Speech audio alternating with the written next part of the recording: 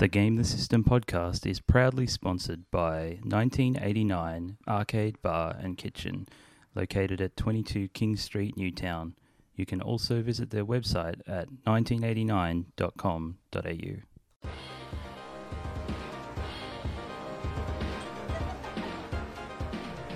Hi, John. Hi, Mark. John, do you like food? I do like food. Do you love classic arcade games? I love classic arcade games. Do you like to partake in the consumption of an adult beverage or two? I love to. Well, you can enjoy all three at the same time at Sydney's only bar arcade, 1989 Arcade Bar and Kitchen. What? Yes, that's right. Nowhere else in Australia's largest city can you find classic arcade games like Space Invaders, Teenage Mutant Ninja Turtles, Double Dragon, Street Fighter 2, Mortal Kombat, plus many more, and eat awesome food, enjoy some craft brews, and all in the company of like-minded retro arcade and console game fans. That's inconceivable. Yes, it is inconceivable, John. So stop your blabbering and get on clamouring to 1989 Arcade Bar and Kitchen at 22 King Street, Newtown. Check out their lineup of games, food and beers at 1989.com.au and facebook.com/1989 Arcade Bar. Don't just take our word for it. Matt, what do you reckon? It's good. Sold! I kind of wanted to do more of the actual electronic side of it, not so much programming. And it's easy to, I mean, if you're going to use a little computer like that, or the Raspberry Pi or whatever, to do some cool stuff, like if you need it to control something or whatever, then that's, you know, part of the design. But I kind of want to learn about different ICs and how to actually do stuff just with electronics without a computer. Yeah. Well, I guess part of what's motivating it is that I want to try and obviously repair that TV. And then I've also got the pinball machine, which is sitting there broken. And I've got that Mega Drive too, which I don't know if I'll be able to fix, but it would be cool if I could. But the TV, like, I really want to fix that. Yeah. I don't want to throw that away. I think, yeah, it's such a good TV, and Well, I once think I you can definitely fix it. Yeah, and once you fix it, those things will last another 10, 15 years. Okay. I think the TV is a different story to everything else, though. In terms Because, of, like, the analog world and the digital it's world. very different. Yeah. okay. Right, yeah. Well, okay. I don't even know. Well, you mean compared to, like, digital electronics or... Yeah. Like, Yeah. there's a lot of things, the digital stuff it's easier, I think. Mm. It's so many bits you don't have to worry about. Yeah, I mean, when you look at that board, there is so much stuff on that board. Yeah. We could have a look. Not now, but Yeah. maybe after the podcast we can take a squiz. Should we begin?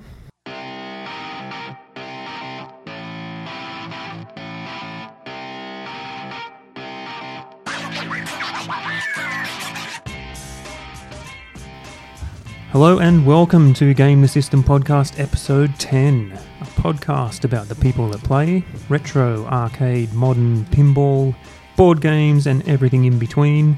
It's the 22nd of May 2018 and my name's Mark Bell. My name's John. My name's Matt. I'm good, thanks, Matt. I mean, Mark. Now you've thrown me. You're one step ahead. So you're good. Yeah, I'm good, thanks. That's Mark. good to know. That's really good to know. What about you, Matt? Yeah. Good. I'm also good. And we made How are you, Mark? Yeah, I'm good, thanks. Cool. Thanks for asking. That's good. It's nice to know you care. Yeah. Yeah, we made it to podcast episode 10. Sweet. Double digits. Whoa. I know, can you believe it?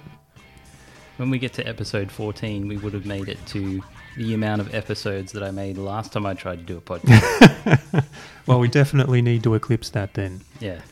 Because, yeah, the last podcast I tried to make, I think we got 4 episodes in. So I'm well past that. Cool. Yeah. What about you, Matt? What was the last podcast you made? No, this is the first one. So you're already winning. Yeah. Cool. It's going a lot better for me so far. compared to last time. Oh, I see. Mm. Right. Yep. That's good to know. Mm. Shall we do reader feedback? Yeah. Oz Retro Gamer on Twitter says that while listening to the podcast, he was doing the Fonzie bump to fix his Neo Geo MVS while wearing some confidence-boosting women's / activewear. I thought that tweet was really funny. He also corrects us on some Neo Geo specifics. Before we go any further, did you end up watching that IT Crowd episode? No, I didn't. I watched the clip.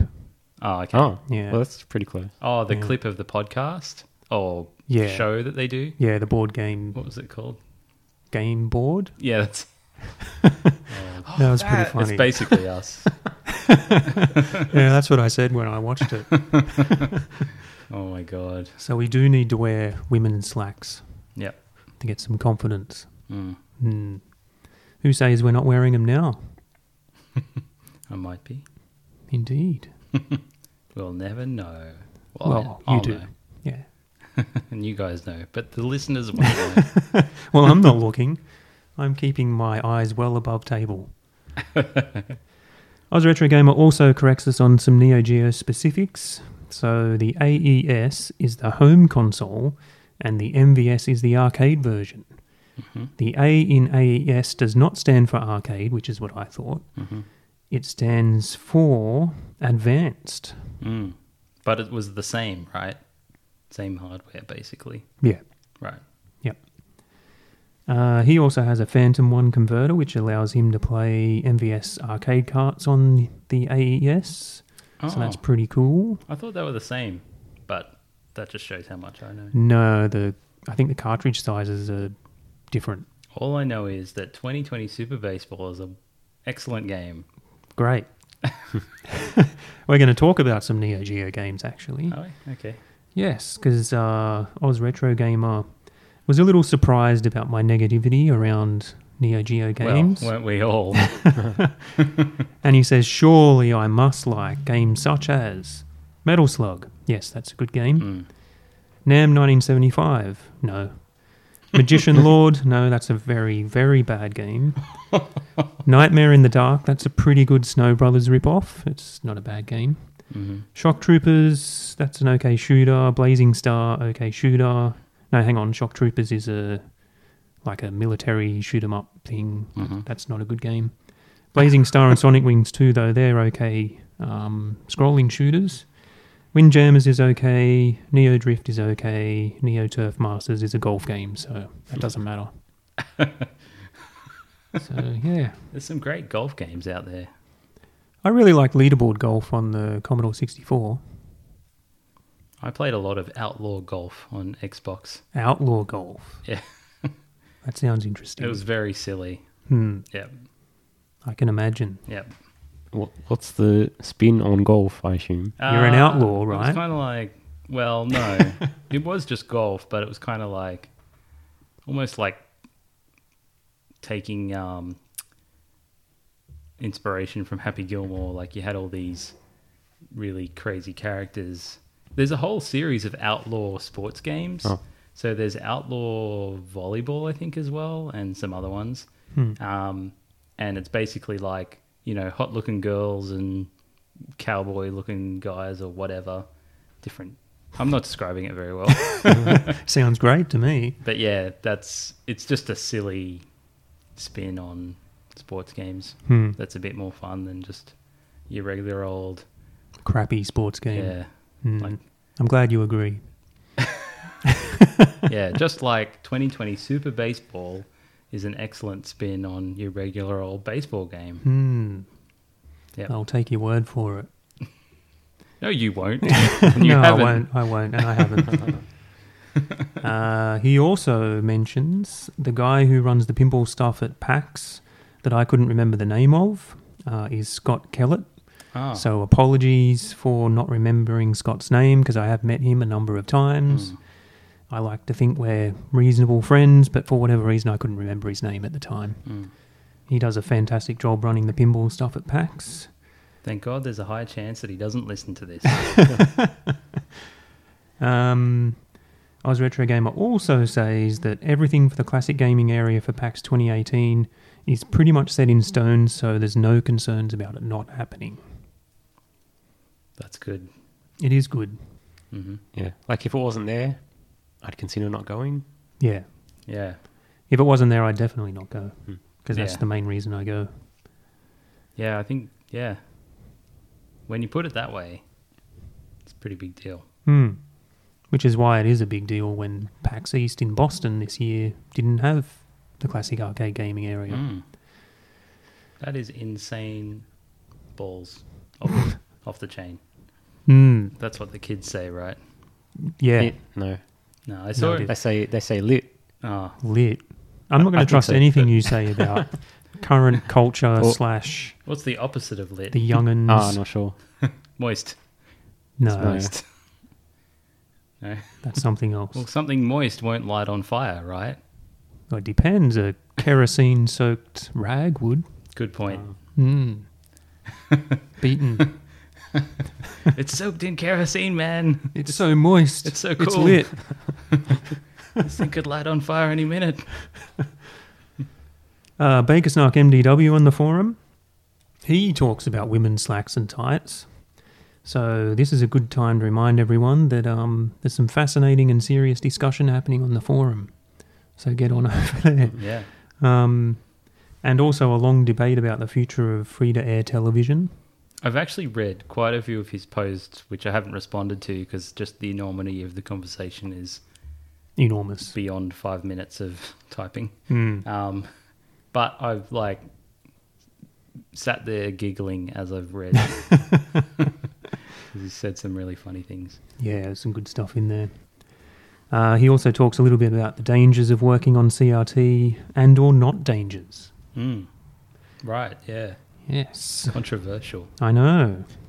Got into a bit of a heated argument there for a moment. It's hard to tell in text, because you can't see each other's facial expressions. True. But I can imagine Mark's facial expressions. He also talks about some terms given to certain eras of cars in relation to our discussion yeah. on what's retro. He posted a timeline that sort of showed these era of cars in this span. And so there's a couple of terms. There's antique, vintage, the war era, pre and post, classic, and then modern, which interestingly goes on for about 46 years, since 1972. Yeah. So basically the entire life of video games is within the modern age of cars. Pretty much, yeah. yeah. But other people classified the modern era as the last 25 years. It's sort of a rolling window. Kind of how That's the we're problem using... with a word like modern, because it's not an objective word. Yeah, exactly. Yeah, it sort of ties in with our, or my, take on retro, which is a rolling 10-year window. They've got a rolling 25-year window. Which is why PlayStation is definitely retro, because it's 20 years old. Then it leaves a black, there's a gap, right? So what do you call once you've rolled the period forward, you've left behind this black hole. Approaching retro. Mark has a classification of his own. He likes to separate them in the era of video games with a joystick, and then the era of video games with newfangled rubbery controllers and 2,000 buttons. The one that just occurred to me is what they do for... Wait, I lost it. This is going swimmingly. I think he did make a good point in that I think he said something to the extent of this, but for me, pretty much video gaming started at those rubbery controls that he talks about, but because I'm sort of later in the piece, the joystick stuff is before me, really. Even though technically it's not, because, it's been on PCs and all that sort of stuff while I was playing Master System and that sort of thing. But then we have, 2-button controllers or basic controllers, which are like in NES and Master System yep. and other things like that. And then you have moved on to, I think he said something like flat controllers and then palm. Two-handed controllers. Was it two-handed? I think so. Or like, I imagined it like the controllers that fit into your palm kind of thing. And that's when the shoulder buttons came along. But then you could just as easily break it down into like 2D and 3D and Yeah. before, or like 8-bit, 16-bit, 3D. I feel like we could spend an entire episode trying to sort of grapple our heads around this and even come up with a maybe naming standard that only us would use. But yeah. He also corrects me on that Silent Hill 2 puzzle that I talked about involving a horseshoe and a candle and a lighter. It was actually used in combination with a wax doll. Rather than melt the wax into a horseshoe mould, follow me here, you melt the wax doll into holes in a metal grate and use the horseshoe as a handle in the holes to pull up the grate. Yes, so completely obvious. Yeah. And you could see why I remembered that in accurate detail. I can't believe he remembered it. You looked it up. I can't believe he looked it up. Yeah. A game he's never played before. I'm assuming he's never played before. Well, as you reading that out, I thought, oh, has he played it before? Maybe he has. Maybe he was surprised. Maybe you piqued his interest in the game. And then which he is bought it and played it. Part of the purpose of the podcast. Indeed. He wanted to see this horseshoe candle lighter puzzle. I can't imagine him playing Silent Hill. No, neither can I. Especially seeing as it's one of those controllers with the rubbery things and 2,000 buttons. Yeah. That's reader feedback. News and current events. Pinball Arcade will stop providing Williams Bally pinball tables. Yeah, that's crazy. I actually was thinking only, I think yesterday, people who have the console versions of these games in a physical copy probably have something that will be quite unique now. Do they sell it in a physical copy? I thought they did. I'm sure I saw it somewhere. Right. Yeah. I'm sure I did. Okay. Well, that's kind of cool. I might try and find that Actually, myself. you know what it is? It's not Pinball Arcade. It's not called Pinball Arcade. There's one called like Williams Oh, yeah. I know the one you're Classic or talking something. about. Yep. And that was like a really early version. Yep. Made by the same company. I can't remember what system it's on, but yeah, it exists. Yeah. I think I might actually have that. But yeah, they released sort of a post explaining why and how, and so basically they say our long-standing licenses for the Williams and Bally pinball trademarks will finally come to an end on June 30th, 2018. Therefore, after this date, tables from these manufacturers will no longer be offered for sale within the Pinball Arcade. However, customers who purchased any of these tables prior to the deadline will continue to own them and have access to them within Pinball Arcade. And we will continue to support them as long as we do the other tables in the collection, blah, blah, blah, blah, blah, blah. So who owns Williams Bally?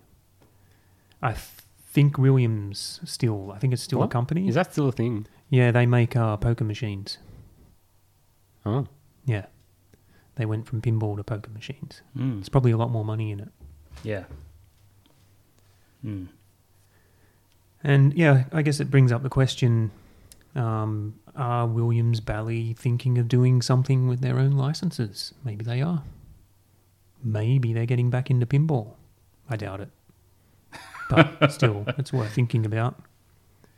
Wouldn't that be insane? Because if they're already building physical poker machines, if they already have manufacturing facilities, imagine if they just started making games again.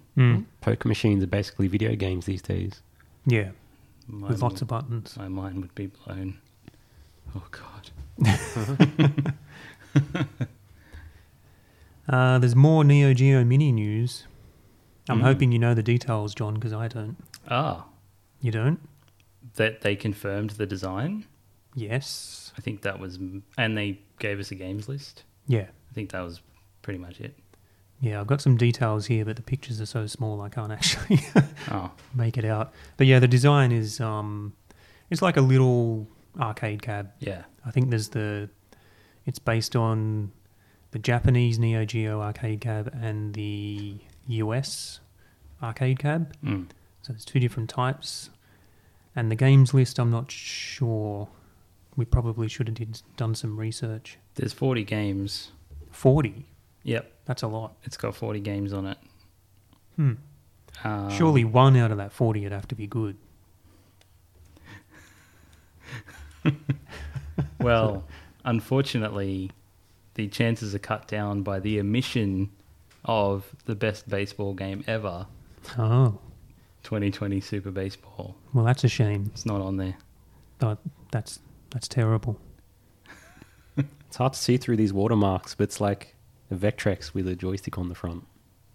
Yeah, pretty much. Yeah, that's kind of what it looks like. I think it's around the same size too.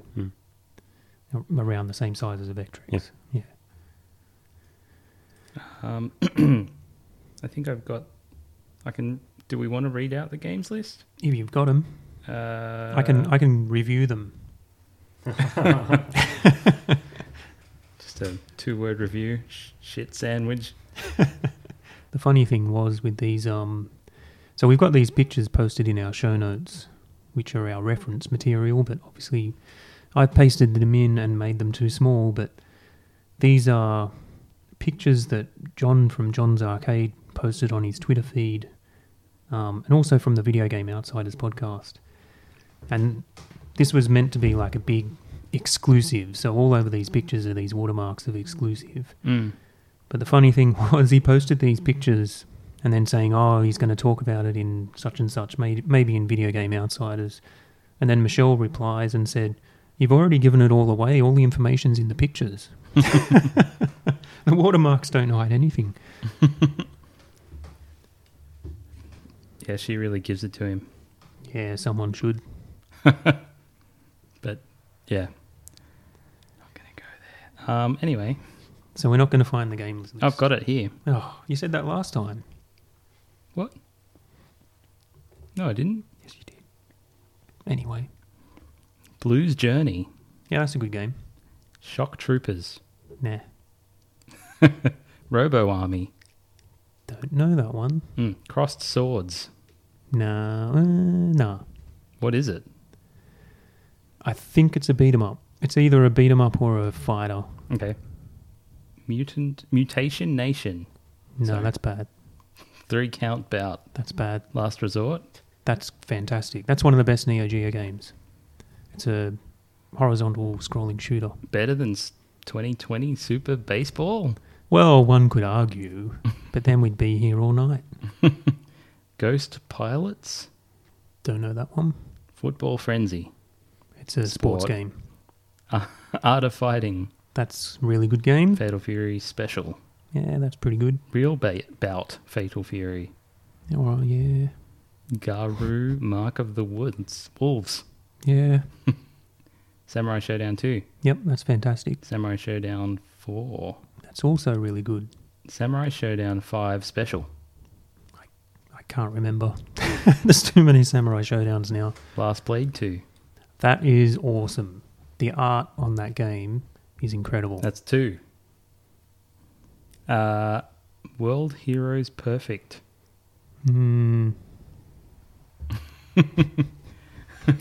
For anyone who's not here looking at Mark, he did like what do you call that? The hand so-so maneuver. What are we up to? Kinzua Encounter. Kazua Encounter. Don't know it. Okay. Metal Slug. Good. Metal Slug 2. Metal Slug 3. Good. King of Monsters 2. It's okay. Shock Troopers Second Squad. Nah. Sengoku 3. I don't think that's good. If it's the game I'm thinking of. Ninja Masters. No, that's bad. Top Players Golf Sport. King of Fighters 95. Yeah, that's pretty good. King of Fighters 98. Yeah. Also 97, which I skipped. And 2000 and 2002. Yeah. They're all right. Super Sidekicks. No, that's a soccer game. Sport.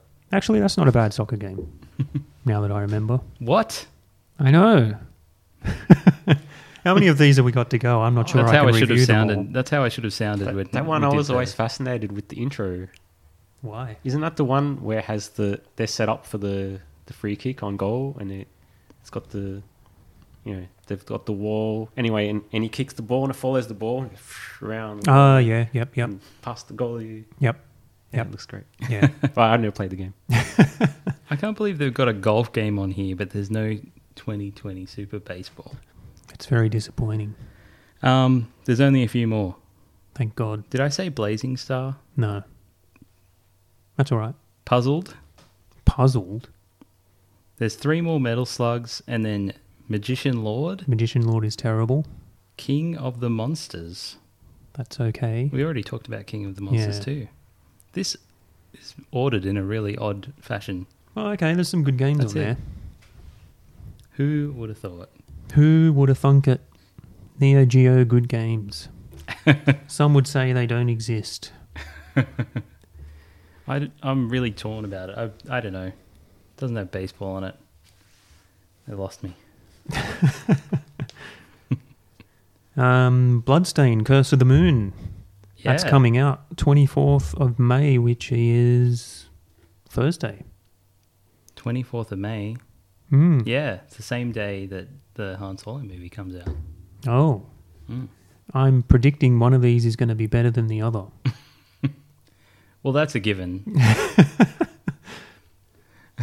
I'm pretty sure that Han Solo movie is going to be rubbish. Yeah, I feel like that too. I'm not even going to see it. I'm ready to be disappointed.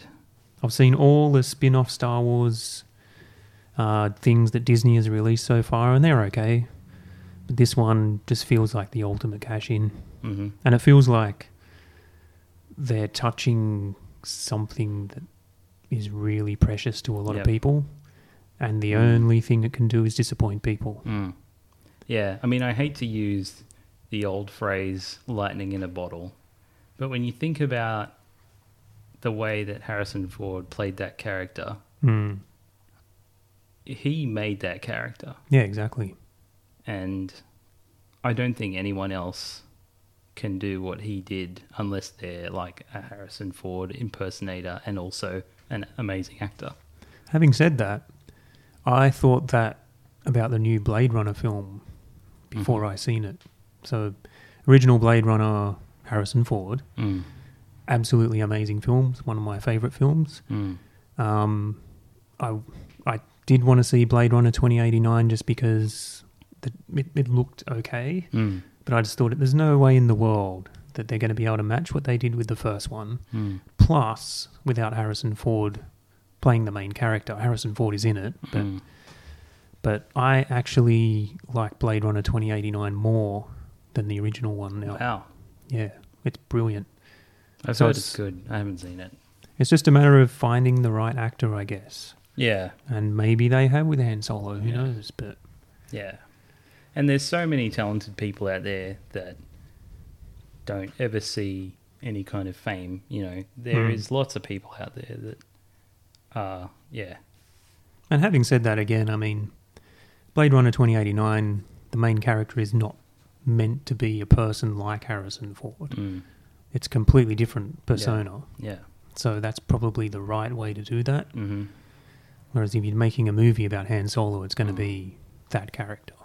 I guess on, the other side of things too is that Disney are doing what they do, which is to make the character timeless. So you have to remember too that, yeah, there's us that grew up watching the original Star Wars movies, but there's also a lot of kids who maybe they've seen it, but to them it's not like that big a deal. Like they might like the movie, but if they're going to bring along this new, younger Harrison Ford, not Harrison Ford, Han Solo, they're going to enjoy it just as much, and they don't care about Harrison Ford. So, and they're going to grow up loving that movie, and then Disney's reached their goal, which was to make that character, a timeless character. So Yep.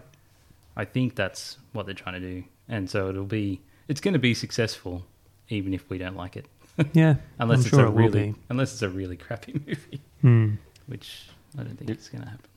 Definition of successful: if it makes billions of dollars, Yeah, right. but no one likes it, it's still successful. Yeah, Hmm. as far as the movie company's concerned. Mm. Yeah. But yeah, Bloodstained: Curse of the Moon. Why are we talking about movies? This It's isn't your fault, John. this isn't Movie the System podcast. But yeah, Bloodstained: Curse of the Moon releases on Thursday. Mhm. This is it's part of the overall project of Bloodstained, which is, what's his name? I don't know. Matt, help me out here. What? Who? The guy who made Symphony of the Night. Oh. Okay, that guy, Let's look it up, and I'll edit it because the really famous guy that none of us can remember the name of. Yeah, he did a Kickstarter to create a new game, not based on Castlevania, but it's the same sort of thing, because that's what he made, Castlevania games. And then Konami got rid of him, and so he decided to do this Kickstarter, and the game's called Bloodstained, and the real Bloodstained game is a modern game, and that's going to come out later in the year. creator Koijo Igarashi, Yeah, that's him. Koiji. Sure. People are getting really upset right now. Yeah, the main game releases later in the Koi Fish. year, but this one was sort of like a stretch goal in the Kickstarter to create an 8-bit side game thing. Yep. And so yeah, this is very much looks like an NES game. And Yep. it looks really, really awesome. I'll be picking that up on Thursday for sure. Yep. Yeah, so this is like something that's really off my radar until recently when I started looking more at Castlevania, and I really want to get Castlevania 4 on the SNES to play that. Yeah, that's my favourite Castlevania game. Yeah, and I was kind of expecting this to be more like that. Hmm. And then when I saw it, I was like, oh, it looks more 8-bit, which is fine. But it was a bit of a shock for me. But yeah, it's not something that I've been paying a lot of attention to. Well, it only just got announced about a week ago. But I almost feel like it's going to be better than the actual full big game that they're doing. I think so too. I mean, I have faith that they're going to produce a good game, but to me, Castlevania is that older stuff. Yeah. And so this is going to appeal to me much more, even though it's not Castlevania. It's, the same theme and all that kind of stuff. So Yeah. it should be awesome, hopefully. It looks really interesting. So what about I don't know if you can tell me, the 4 characters, is that something that was in other Castlevania games apart from Symphony of the Night? I know that there was some character switching in that, but in other Castlevania games, did you switch between characters? I think on maybe some of the GBA ones. Matt, did you ever play them? No. Okay. I think I'm so. asking the wrong person. Yeah, I don't know. It's been too long. That's okay. I was just curious. But that looks really fun. Like there's another game that came out a while ago now called Trine, where you had 3 characters and they all had different skills. Yeah. And you switched between them, and it was like an action platformer or puzzle platformer or combination. And yeah, you had to use their different skills to solve the puzzles. And this looks very like it's taken that idea, but it looks like it's been done better. Yeah, well, I think it's the basic Metroidvania where instead of gaining skills to be able to bypass obstacles that you couldn't get past previously, you've got these other characters that allow you to do, new techniques and things like that to be able to get past those obstacles. Yep. Yeah, so that looks cool. Look out for that on Thursday. Nintendo announced their online service details. Yeah. Yeah. Speak to us, John. It's pretty cool.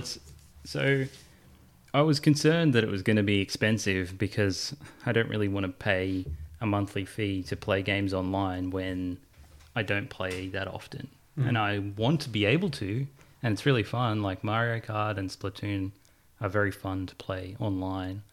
But if it's like Microsoft service, which is, I think it was like $15 a month or something. Yeah, or something like that.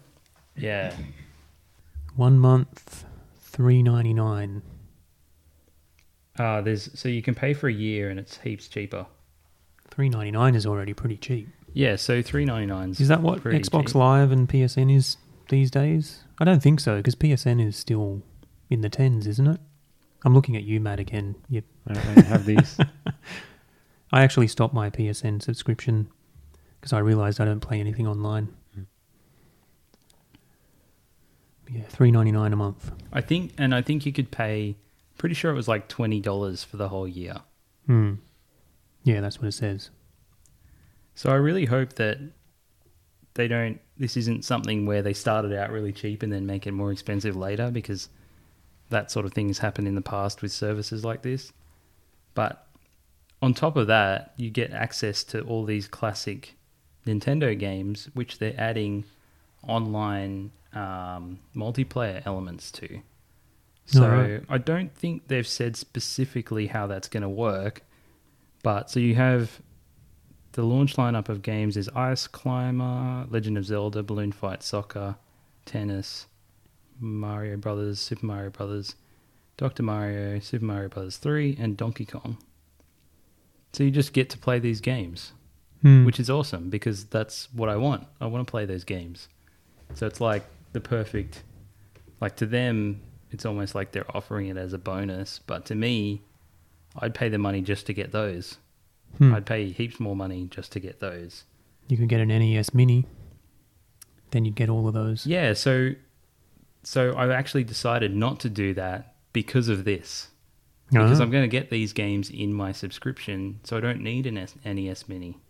Well, there's a lot of games on the NES Mini that aren't in here. But yeah, That's true. You know. But yeah, so it's not that, so it's kind of just the thing that's tipped the scales for me because I couldn't decide. And then when I realized I'm going to be able to play a lot of these games anyway, then I feel like it's not worth it. Balloon Fight's the only good game in there, though. Oh. I'm going to get some shit for that.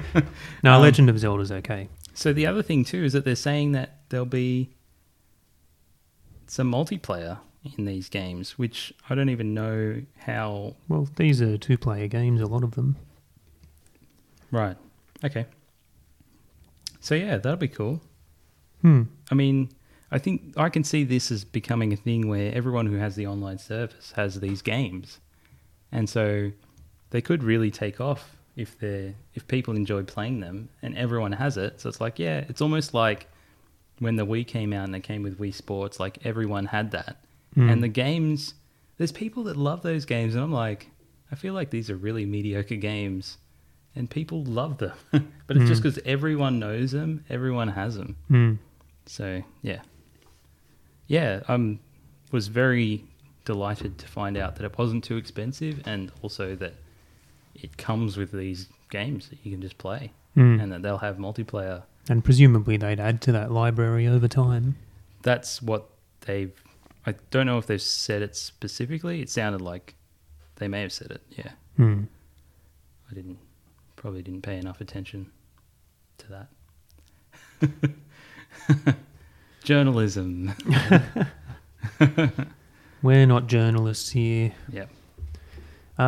New stock and release of the SNES Mini. That's the first time I've ever said SNES. Why did I say SNES? I don't know. The Americans. The SNES Mini and NES Mini, June 29th. So that's exciting. I've pre-ordered mine. Even though you've already... Even got though I've one. already got them. Yeah. Yeah, that's me being me. Yeah, so I've kind of decided not to get them. So the other contributing aspect is that I want to get... Well, I've already got the SNES in my cupboard. The games tend to be expensive. Like $20 for a cart only is pretty much the minimum you'll pay exactly. for anything decent. Definitely. And the only thing you can get for less than that is like really crappy games. So to pay $20 for all those, I mean, they're obviously 8-bit. All those games are 8-bit era games. No? Hmm? The ones in the subscription 8-bit Hero. No, era. NES. games. Oh, yeah. Yeah. Yeah, so what was I saying? Yeah, so I kind of want to have the hardware anyway. So even though those games are available, I'd like to have the real hardware. And the other thing is that I don't really want to have it in my main lounge room on my main TV. I want to have it with all my old gaming stuff. Yep. And because it's got HDMI, I can't plug it into my analog CRT TV. Yep. I've heard a few people say that actually. Yeah. Yeah. So those three reasons have surprisingly made me decide not to get it. No, that's fair. Yeah. That's completely fair. Yeah, I'm just buying another one of each just because I think they're so cool Yeah. that I just like a backup. Mm. I mean, they're small enough that, believe it or not, I think they'd be easy to lose. Yeah. And my wife, she plays those things all the time. Yeah. So Yeah. yeah, just having some backup copies and chuck them on the shelf with all the rest of the stuff. They are very cool. And it's great for holidays and stuff. Yeah, they really are. Yeah. But then so is the Switch, I suppose, arguably. Yep. Yeah. And the last item in the news, I have confirmed and scheduled the next play feature for Game the System. Ah, cool. Yes. So I can't say what it is just yet, Mm-hmm. but it's all confirmed. We're booked in. But it's not for another couple of months yet. So, temper expectations if anyone was expecting anything. But I'm really excited by this because this is the one I've wanted to do for a long time. So very excited. Interesting. Yes, it's going to be a bit of a logistical nightmare. Well, it's not going to be that bad, but it's going to be more difficult than stuff we've done before. Does it involve plane tickets? It may. Don't play your usual guessing games. Sorry. Because we're going to reveal it and we don't want to reveal it. Sorry. For anyone who doesn't know what a play feature is, can you tell us what it is? I can tell you what it is. So there's a couple of features on Game the System. One of them is people. So in the people section, you can have a look at some people in the gaming community. They're all pinball players at this stage, but we will branch out to video gamers as well. And they talk about why they're interested in games, how they got into it and all that kind of stuff. Then we have play, another area, and this is more about where people play, places that people go to have a good time and that kind of thing. And we've done one so far, which is 1989, Arcade Bar and Kitchen in Newtown, a sponsor for the podcast, which is very exciting. And I think that play feature turned out really, really good. Yep. So yeah, we're going to continue to do more of them. Yep. The problem is they take a lot of time. Yeah. And you basically get nothing out of it except for the enjoyment of doing it. Yeah. I don't know. I get a fair bit out of it, but again, it's enjoyment. I mean, I don't do this to get paid any money. In fact, it costs me a lot of money. But you're intrinsically motivated. I am. It's something I'm very enthusiastic about. It's the reason why I started the site, after all, and why we're sitting here podcasting. Right. I just spent the last 2 weeks writing about intrinsic motivation. Oh, I see. Yep. Hence bringing it up. And it's delaying the podcast. That's all right. Real life gets in the way. Stupid life. That's it for news. Unless there's anything anyone else can think of. No. I'm going to get a drink.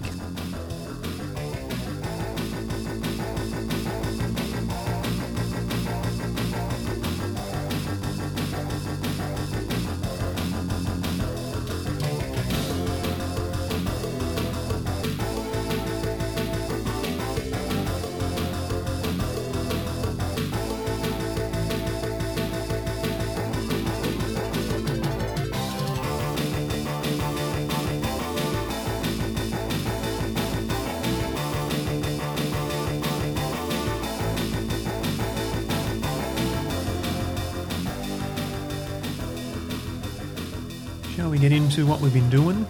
Mm-hmm. All right, I'll go first. Yeah. Sure. So I've just got a couple of pickups. I picked up Wayne's World and Barney's Hide and Seek game on the Mega Drive. They sound like great quality. But haven't played them, obviously. No, I haven't played. I've probably played Wayne's World back in the day. Oh. But I kind of went into my local game traders once again. Yep. And I picked up this giant stack of It was about Wait. 5 Mega Was- Drive games. Was the Mega CD still there? Yeah, it's still there. Like it's days before Christmas still there. Yeah, Is it? Yeah, it Is was. the Mega Drive with the Mega CD still there? yeah. Any other questions? Do you think that they'll make a deal? I don't think so. Oh, you never know. What you do could you ask. mean you don't think so?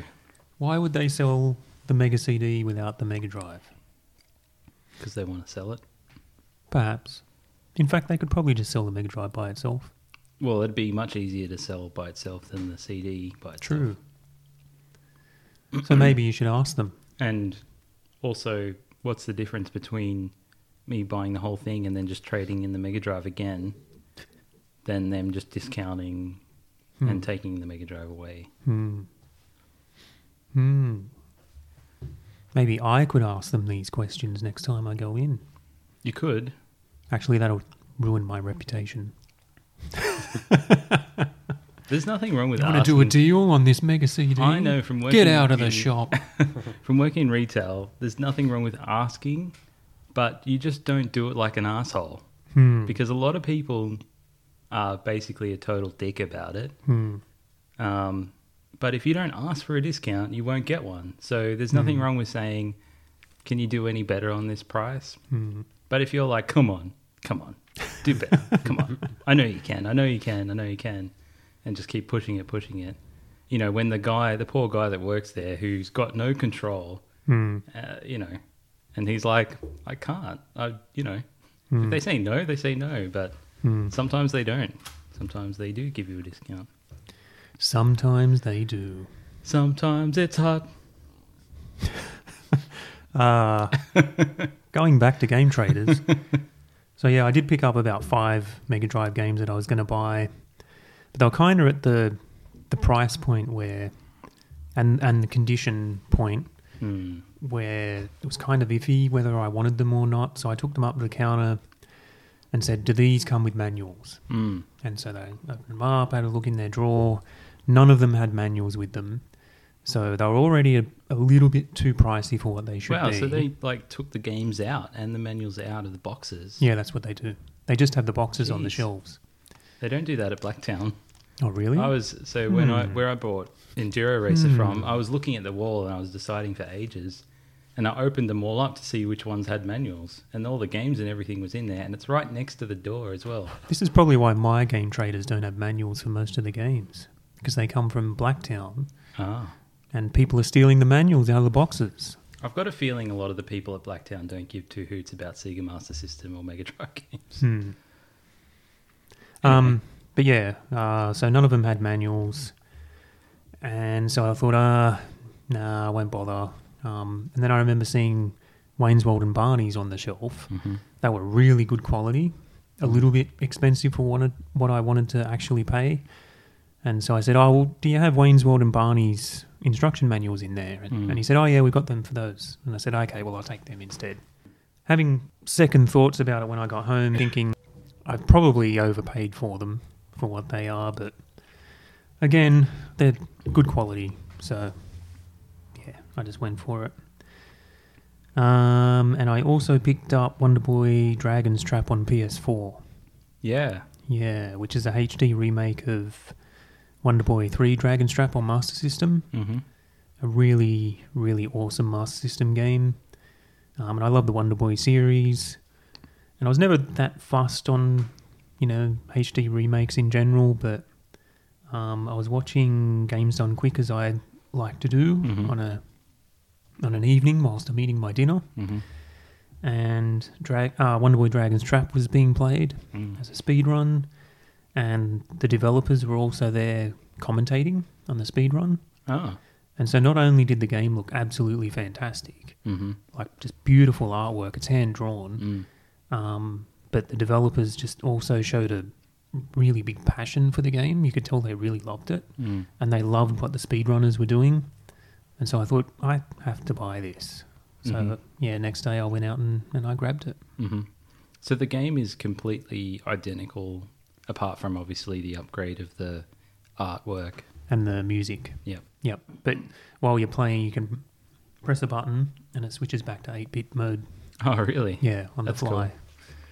Actually, there was a funny thing that the speedrunners were doing. They're racing around in the new graphic mode.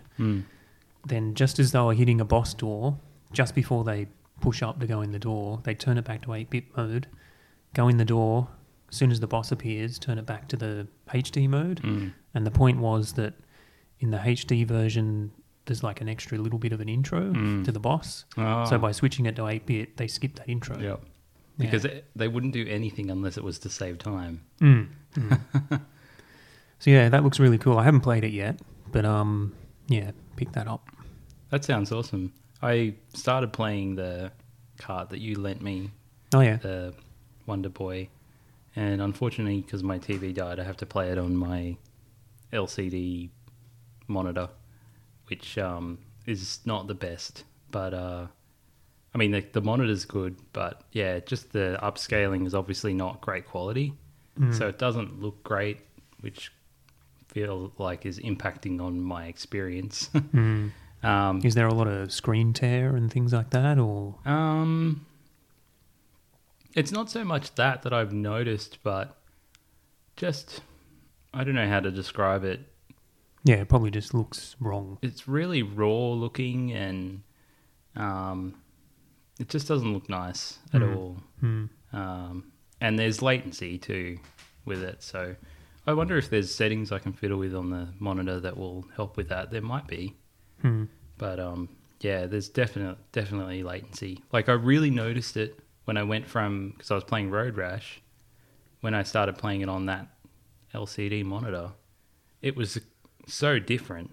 And I wonder how much it impacts on the ability to play the game. Like playing a game like R-Type, I feel like it really impacts a lot because you've got less time to react to things. So there's a bit of a lag. Yeah. All right. Yeah, that sucks. So apparently that's to do with the upscaling. And can you turn it to game mode? I might be able to. I haven't tried fiddling with any settings. But anyway, back to Wonder Boy 3. I was actually surprised. It's not that linear. Like, I mean, you do have to go and get the key to open the next door. Not that I've gone through much of it, but you can go lots of different ways, and it doesn't really tell you what way to go. You have to go and find where the key is. Yeah. Depending... what characters you have available at the time is depending on how many other ways you can go as well. Right. Because it opens up all new areas. In the speedrun, the developers were saying, well, because the speedrunners were talking about how many secrets there are in the game, like hidden doors and things like that, the developers said, it's actually funny because when we decoded the game, they found some secret doors in the game that no one even knew were there. Like it'd never been found. Wow. Yeah, so there's just a heap of stuff in that game. It's really cool. Yeah, looks like it. Anyway, we'll switch it over to you, John. What's Okay. your first thingamee? What's it? Well, I've had some pickups over the last couple of weeks that I haven't really talked about. And one of them is this Street Fighter Alpha anthology on PS2. Yeah, which I'd heard about. Can I take a I squint? don't remember where, You're but handling the box as we speak. yeah. Wow, that's But- a lot of Street Fighter Alphas. Yeah. What? Isn't there just 3? There's Street Fighter Alpha, Street Fighter Alpha 2, Street Fighter Alpha 2 something, What? Street Fighter Alpha 3, and Gem Fighter, Super Gem Fighter. That's a cool game. Yeah, so Street that's Fighter. actually the reason why I bought this. Not for Street Fighter Alpha. I bought this to play Gem Fighter. And it's a really interesting fighting game, which I don't know if we ever talked about it on the podcast before. I know Gem Fighter or Alpha? Gem Fighter. Gem Fighter's not a fighting game. Yes, it is. It's a puzzle game. No, you're thinking of Puzzle Fighter. Oh. Yeah, so there's Puzzle Fighter, which is like Oh, columns yeah, with- okay, yeah. with characters. I know the one. Yeah, but Gem Fighter is like a really basic fighter. It's sort of Which- like Smash Brothers, isn't it? I Or wouldn't Power say. Stone. It's got some of those elements, I guess, but basically, there's obviously gems, you know, and when you hit your enemy, the gems pop out of them, and the gems power up your special moves. So the controls, they've really simplified the idea of Street Fighter. So you only have 3 buttons. You've got punch, kick, and special. And the special will activate your special moves. I think you do still have to do like a quarter circle forward. And depending on the gems that you have will depend on how strong the special move is. So like Fireball, for example, it powers up kind of like the Super Bar in other Street Fighter games. So you've got 3 levels. So the more of that gem, that color gem you collect, the more powerful it is. So it starts out just like a normal blue Fireball. And then when you get to level 2, it does 2 hits. And when you get to level 3, it does 3 hits. And turns into the Fireball.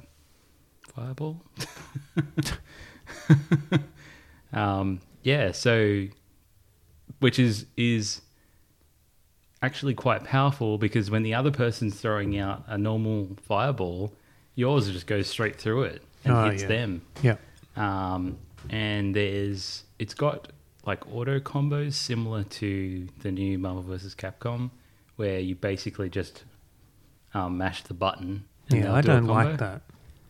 Well, the It idea, kind of ruined that game for me, you know. Marvel vs. Capcom Infinite. you know, you can turn it off, right? Well, it's not really the point. I mean, this might be a bit of a tangent, but, you know, I only found those auto combos probably halfway or 3/4 of the way through the game. Yeah. And I was stuck on a guy and, like, just getting the shit beaten out of me and getting a bit frustrated. And then I found just pressing that one button, you know, it just auto combos. And so I just started doing that. And because it's there, how can you not use it? Yeah. You know, it's kind of... And it's And it was annoying because it's there and you want to use it, Yeah. but you don't want to use it. mm. And then that kind of ruined the rest of the game for me. It's pretty over the top though too, because in Marvel vs. Capcom, you basically walk up to them and you mash one button and you'll do like 5 hits and then hit them up into the air, and then you still mashing one button will then do like a 5-hit air combo and finish that too. So it's like a pretty big combo, Yeah. which actually takes some skill to be able to execute without auto. Yeah, combo. that's right. Yeah. Um, But anyway, back to Gem Fighter. Yeah, so this is not quite as full on as that. So the combos are 4-hit combos. The other thing that's funny about it is the characters have different costumes and they change on the fly when you change between punch and kick in your auto combo. Oh. So like Ken is like got this cowboy costume. And so when you do a punch and then when you do a kick, he like turns into the cowboy. And then he's got a soccer one as well. And so you can do different combinations of like punch then kick. So there's 4 hits in all the combos. So you can do like punch, punch, kick, kick, or like punch, kick, you know, different combinations. And then depending on the combination will depend on the finishing move. So some of the finishing moves are slower than others. So some of the finishing moves actually don't continue like in a combo. So I guess it's not really like a true combo because the person has plenty of time to block the final hit. Some of them are like low attacks. So it's very different to the Marvel vs. Capcom one because they're like true combos where as long as you start it, it can't be blocked. Yeah. But in this, it can be blocked depending on the combination that you use. So I guess it's not like a true combo. It's just like a flurry of hits. Right. Yeah. So I think it's done much better. And I think that they did a really good job, or they much better job of making a simple fighting game. And there's strategy around collecting the gems, and depending on which color gem you get, it powers up certain moves. So, and obviously you can't control really what color you get. So you might find that, your uppercut is powerful, but your fireball's not. So you change your style of fighting based on that. You stop throwing fireballs and you want to try and get in close, and yeah, things like that. So it's actually really fun. Like it's Street Fighter, but it's really different to the normal Street Fighter that you're used to. I don't think I played it much back in the day. We'll have to have a really good go of it sometime, because I think that you'll like it. Yeah. No, I know I already like it, but yeah, like I said, I didn't play it too much, I don't think. Yep. That was when I was kind of out of my Street Fighter thing. Right. Because I was into, obviously, Street Fighter 2 a lot. Yeah. When Super Street Fighter 2 came out, that was the first one that I didn't particularly like. And then it sort of went on from there. Street Fighter 3 I didn't particularly like. I didn't like the alphas too much. Right. The alphas are okay, but I didn't think they were great. Yep. But yeah, that's a pretty cool collection, though. That's a lot of games. Yeah, it is. I mean, I don't know how interested I am in Street Fighter Alpha. Like, I like it, and I'm not a big Street Fighter 2 person, because I played it as a kid, but I was young, so I never learned how to play properly. Hang on. Have to remove the cat. Get down. You'll have to leave that in the podcast. Your anger. Scare her into submission. Loud noises. Till she jumps back up there. Yeah, the thing is, that they're doing it when you're not around. That's... Yeah. So not super interested in Street Fighter Alpha. I know it's good, and yeah. Yeah, a lot of people like Street Fighter Alpha more than the original, like the mainstream series, but yeah. Yeah, but I think this is an easier way to get my hands on Gem Fighter, basically. It's gotten this other mechanic too, called Guard Crush. So, I forgot about that, but there's I'm not sure if it's the special button. I can't remember how it works, but there's a button that's a Guard Crush, which is like a power-up move. So you hold the button down, and the longer you hold it, the more damage you do. And basically, the character pulls out some kind of weapon, like, pretty sure Ken pulls out like this big mace, and it's very cartoony, and he basically will like hold it back until you let go of the button, and then he'll slam it forward, and it's an unblockable hit. But you're very vulnerable while you're powering it up. Yeah. So it's really fun, and I'm looking forward to playing it some more and playing it with you guys. You, Matt? It's my turn It's your turn. for everybody's favourite segment. Which one?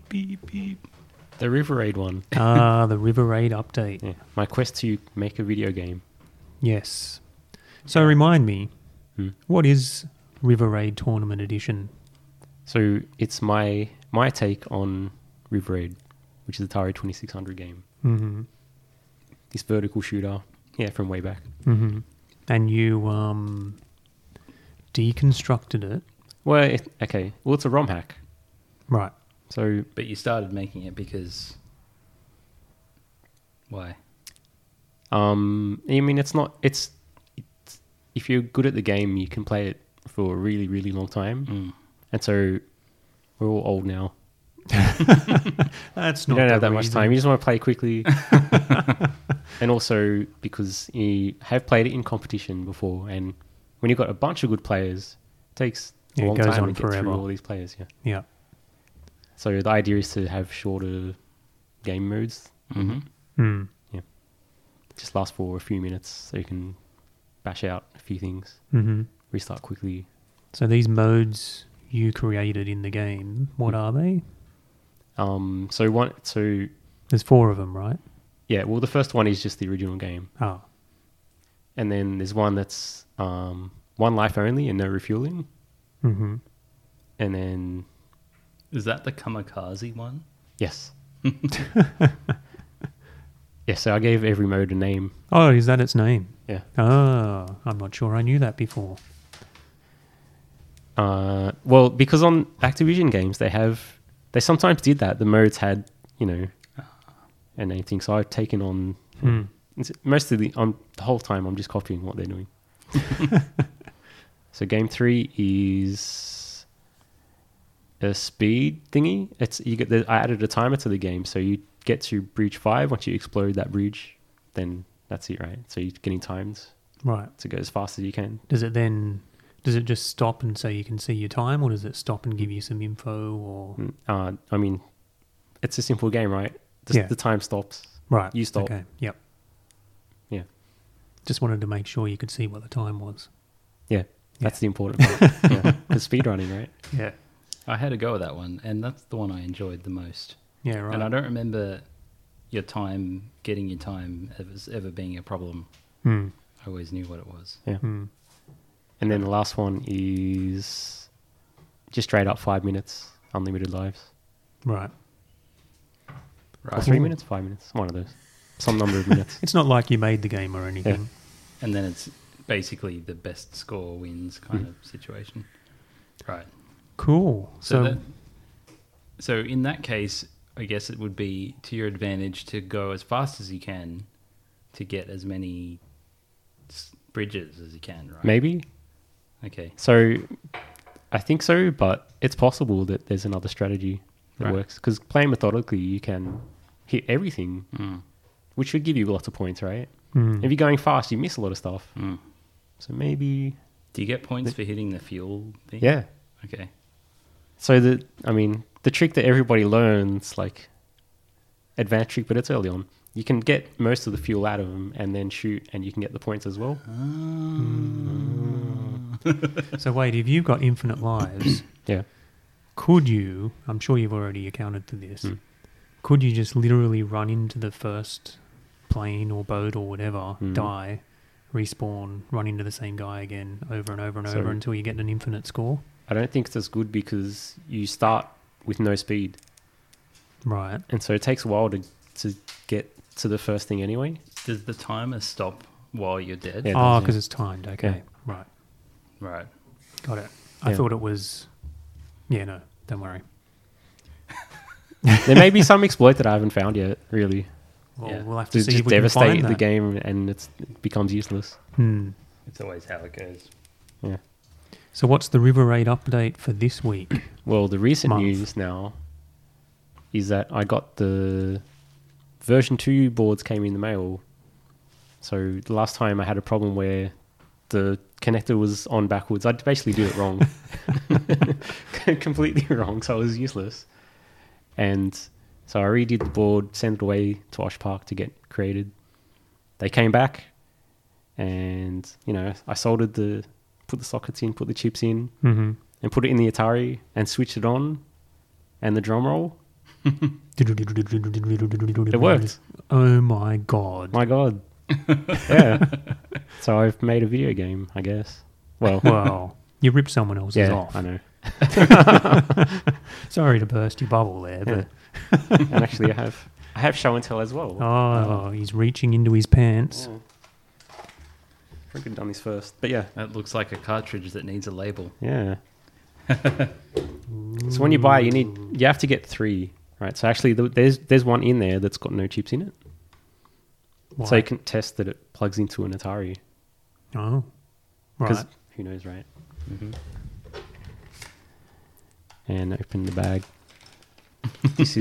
Why wouldn't you put a piece? This one actually works. Why wouldn't you put that one in the cartridge? Oh yeah, so this is too thick. The problem we have is the board with the chips on it and the sockets which I used, which I thought I should use sockets in case I do something wrong. I can pull it out, reprogram it, put it back in. Yeah. It's too big to fit in the cartridge. Oh, so you've still got a problem. Yes, I still have a problem to solve. Yeah. So can you just do it without the socket? Yeah, so I think that's what I'm going to do now. Yeah. What? Yeah. It- Now that it's finished, you don't need a socket in there. Yeah, I mean, are there more bugs I've got to fix? I don't know. Oh, this hasn't got a window. No, because it's an EEPROM, which was the whole story. That's right. Yeah, okay. I Not think submitting myself to, technology of, I don't know, slightly older than that.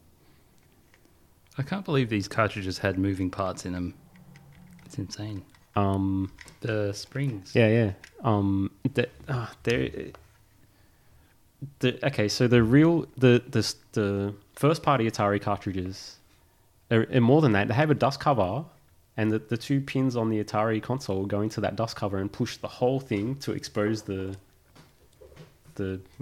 cartridge pins out. Yeah, but Activision don't do that for international copyright reasons. And they just have these two things because all they've got to do is push open the dust cover on the Atari. Yeah, this would... I feel like if you didn't have the socket, you'd be fine. Yeah, it'd fit easily. And having this one installed in the cartridge also proves that it fits in the board shape fits in the cartridge, which was the other problem with the version 1 board. It's been a learning experience. Yeah. A learning iteration. journey. Yeah. Mm. That's the whole thing. And we're almost there. That's pretty cool. Yeah. Well, that works. I mean, some people would stop right there. Losers would stop right there. Yeah. Having a working game. Is that enough? No. No. I've got to get a cartridge. Yes. I've got to put a label on it. Yes. I mean, some people would stop there, but you're forcing me to go even further because you want me to make a box. Yes. Yep. Was there instructions in the original? Yeah. No, I'm not doing that. That's a lot of work. If you're finished... But we'll I made a talk joke. You might be able to get reproduction instructions from Backup Yo Reproductions in New Zealand. Yeah, but and then add the extra... No. I made a joke on the forum, I think, about having the patches. Maybe I will make a patch. Oh, that's a good idea. Yeah. That's a fantastic idea. Because I thought it originally was going to be difficult, but How can you... I thought this was from the era before patches. different kind of patches. Do you not know this? No? All the Activision games, in the instructions, they would say, if you beat this score, take a Polaroid of the screen and send it in to us, and they'll send you back a patch. It's a award. Oh. Like A jacket yeah, patch that you sew on. I mean, That's cool. I don't know what people did. I only know in heavy metal world, you get the denim vest and you put the patches of all your bands on it. This is like... That's all your achievements. Basically, it's achievements. Megadeth, That's true, yeah. Slayer, and then River Raid, 50,000 point club or something. Which one's more hardcore? Because I look closely at one of those things, and actually they are just a screen print with the embroidery. It's only around the edges, so maybe that's something I can do. I think that's a great idea. You can definitely do that. Yeah. But first we need to make a label and a box Yes. and an instruction manual. Oh, and this is the other part. See, I got the new chips now. So actually, because I only had one set of the EEPROM and the inverter. But now these just came in the mail today. So I now have the means to put this in here. So now you can burn. And then fit it in there. Yeah. Right. So these are EEPROM chips. They come in this little tube. Ah. So how do you... Ah, yeah, right. Because you said you're not... you said this already. You're not using EEPROMs. Yeah. Yeah. Electrically erasable, blah, blah, blah. So now they really won't be able to tell that they're not reproductions. Except it says on it... I mean, I guess you got to know this, but, an AT28C64 is... You could sell this at Game Traders and, they'll give you money. It's purple. They won't look inside the cartridge. I don't think they'll look. No. I can see a flaw in your plan, though. I'm the cartridge. making it for me. I'm not going to sell it. No, but I mean, it was such a ethical dilemma getting a cartridge that you could rip the label off. Yeah. How are you going to find more of those? And that's not my problem. We also discussed this. This is my one, and I don't care what you do. That cartridge has just disappeared into John's pocket. The thing that's frustrating about recreating this is the bloody texture that they used on the mold. Yeah, so you couldn't really 3D print that. Yeah, to get it authentic. Surely 3D printers can do stuff like that. Maybe ones you can't get at home, but anything that I have access to is not going to do that. Right. Well, that's exciting. The game is almost there. Well, the game is there. The game part's there. I guess it's the physical bits. Hmm. We're almost there. Very excited. There's no reproduction cartridges. People don't make reproduction cartridges. They do. Maybe. Don't they? Didn't you say on Atari Age there's a guy that sells them? But not the I mean, that's part of the Activision. Not the service, Activision one. I need to add the Activision ones. Right, okay. Are you listening, Oz Retro Gamer? What? We would like this in the Classic Arcade Gaming Tournament. No, I think he it can be. PAX It can be there, 2018, but Atari 2600 No. River Raid Tournament Edition. no. Didn't they say... He said they had some plan for it, didn't he? He said the C64 version. Yeah, which isn't going to work because people will play it all day. Right. That's why we need So the it's tournament not- wait. edition. There's no different to what they're already doing, really. That's right. Unless you have other rules. Yeah. They Oh, right. might make some rules, but... Like a manual timer. Yeah. That'll Yeah. work. But there's a perfectly good tournament edition I know. right here. And so much I mean- blood, sweat, and tears have gone into it. I think I understand the reason why they use the Commodore one. It is a bit harder, but they have the C64 set up, properly, Mhm. and with a good AV mod, I think they're not using RF. And Ataris only come with, the antenna connectors. Oh, so you have to get your other bit done then. Right. Well, it's getting there.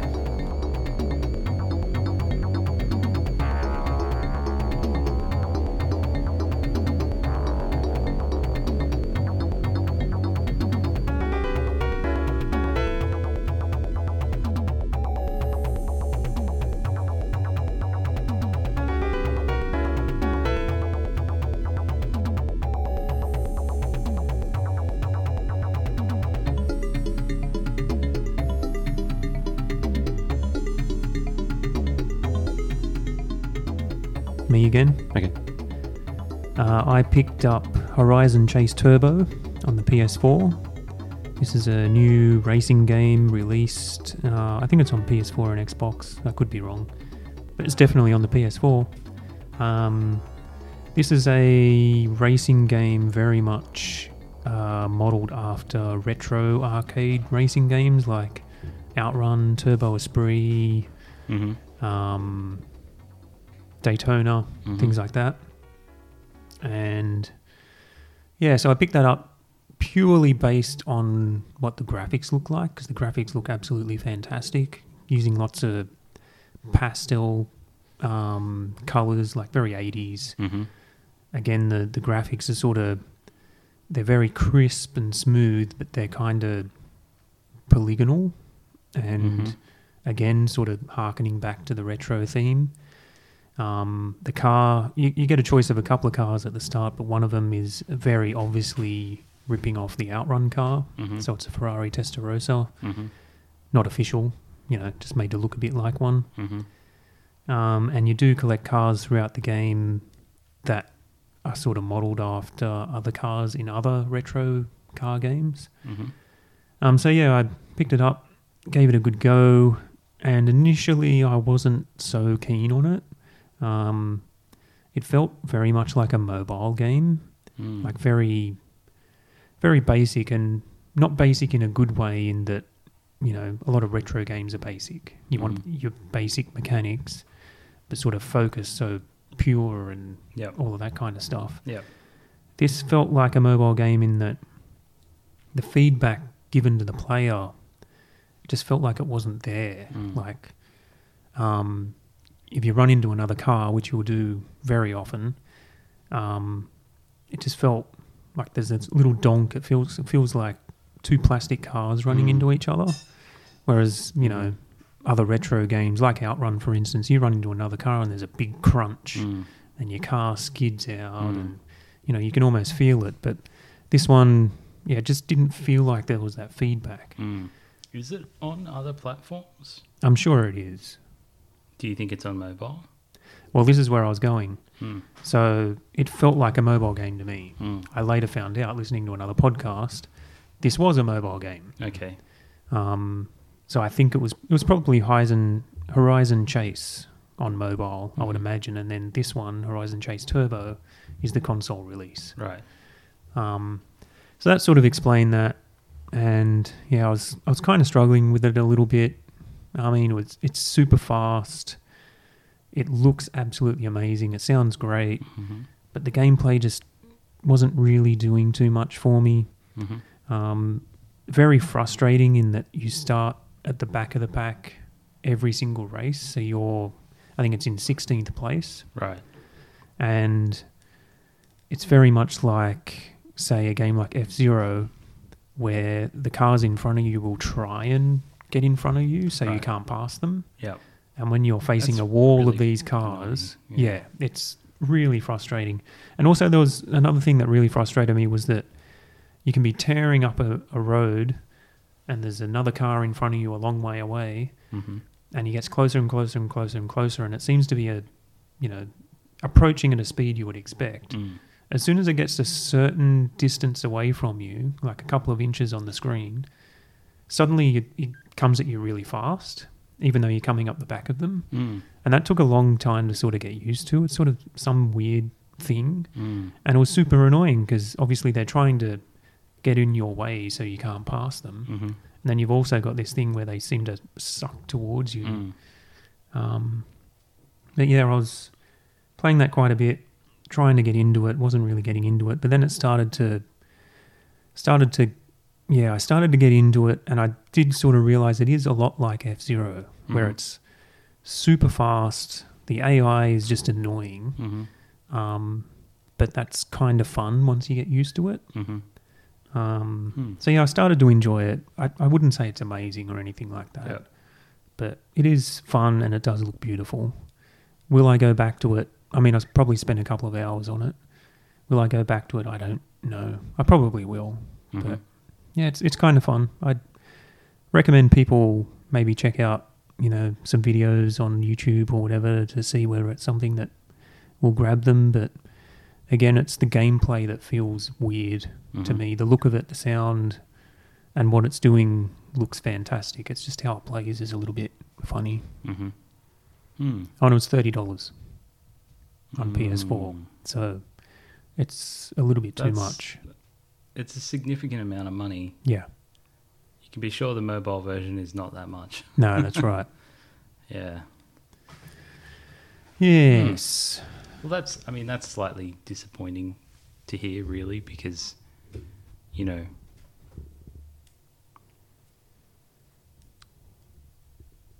That was about 2 minutes of dead air. I'm trying to just think of the right way to say it, but yeah, mobile games, Oh, it doesn't. it's a different standard.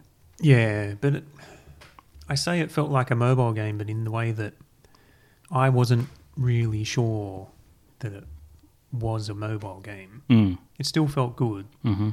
It just felt, just not a full experience. Yeah. And giving you that feedback. Mm. Mm. So I wouldn't say the game's disappointing. It's just not Mm. as cool as it actually looks. Yeah. Maybe it's just a small game studio that, hasn't, I guess, maybe just doesn't have the resources to, focus on those sounds and that sort of thing. Mm. Sound is just such a big part of Yeah, it is. games. Yeah. And people just ignore it. Yeah. Like, I mean, not so much the developers, but I think, generally a lot of people don't realize how big a part, Yeah, it is. it's huge. Yeah. And like I said, that was one of the main things for me. You run into the car and there's just this little dunk. Yeah. Whereas Outrun, you feel that. Even though you're not feeling it, Mm. you Yeah. can just... Oh, I mean, there's Oh. force feedback on the Yeah. steering Yeah, wheel. well, that's another thing. Violent. Yeah. But Even on, well, I mean, I suppose I can't objectively say, but in the Master System version even, which is the most recent one I played, the way the car flips over and it gives you the sense of like, you just crashed. yeah. You just smashed a Ferrari. Yeah. It's like, it really sucks when you crash. Yeah. You get the sense that it's a big deal. Yeah. Oh, there was one other thing I forgot to mention, and that's that it's got some weird auto steering thing where it kind of sucks you into the corners. And I only noticed it one time when I was flying through this stage and I thought it was the last lap. So I crossed the finish line and sort of looked away, looking at something else. And then I looked back and it wasn't the last lap. I was still going. But my car had already started steering around the corner and I hadn't started steering. And then after that, I realised, oh, yeah, it's actually got some sort of auto snapping to the sides of corners and things like that. Is that actually an auto steer? Because a lot of these driving games now have auto steer and they're on by default and you need to go and switch them off in the options. Right. I never tried just legitimately going through a corner without steering. But yeah, I don't know. It feels like it's a steering assist or something like that. Yeah. It's not a bad thing. It's just weird. Yeah. And you can take advantage of that once you realise it's there by just taking corners at full speed. As long as there's no cars coming at you, you can pretty much take any corner at full speed. Right. Because you're taking advantage of some sort of sucking mechanic going around the corner, for lack of a better word. But yeah, it like does, the pneumatic tube of racing. It does look absolutely beautiful, though. It looks amazing.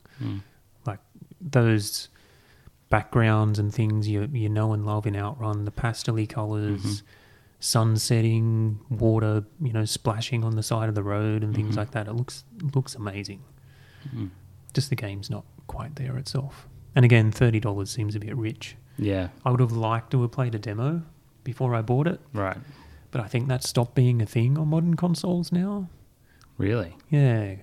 At least on PS4, I can't find any demos for most games. I wonder if that's got something to do with just the way that games are designed in terms of the file structure. Because I know I've looked at a lot of demos where you're essentially downloading the whole game and then there's some limitations. And then there's an unlock thing. Yeah, like the Xbox Live Arcade used to always have that thing. They mandated demos for everything. Yeah. Yeah. I'm not sure that's the case anymore. Interesting. I could be wrong. I could be stupid. Maybe, you go to the main game and there's not an option to download a demo or buy it. Maybe you have to search specifically for the demo version. I don't know. Either way, I couldn't find a demo version of it. Anyway, that's my other grab.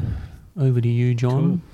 Cool. All right. Well, the other game that I've played some of, little bits of, it's a pretty well-known game. I had a bit of a Master System grab from a guy who had a bunch of games. Unfortunately, by the time I got to him, he'd already sold a couple of the ones that I was most interested in, but he was selling them for like $5 each with the case and manual, and they're in pretty good condition. So yeah, right.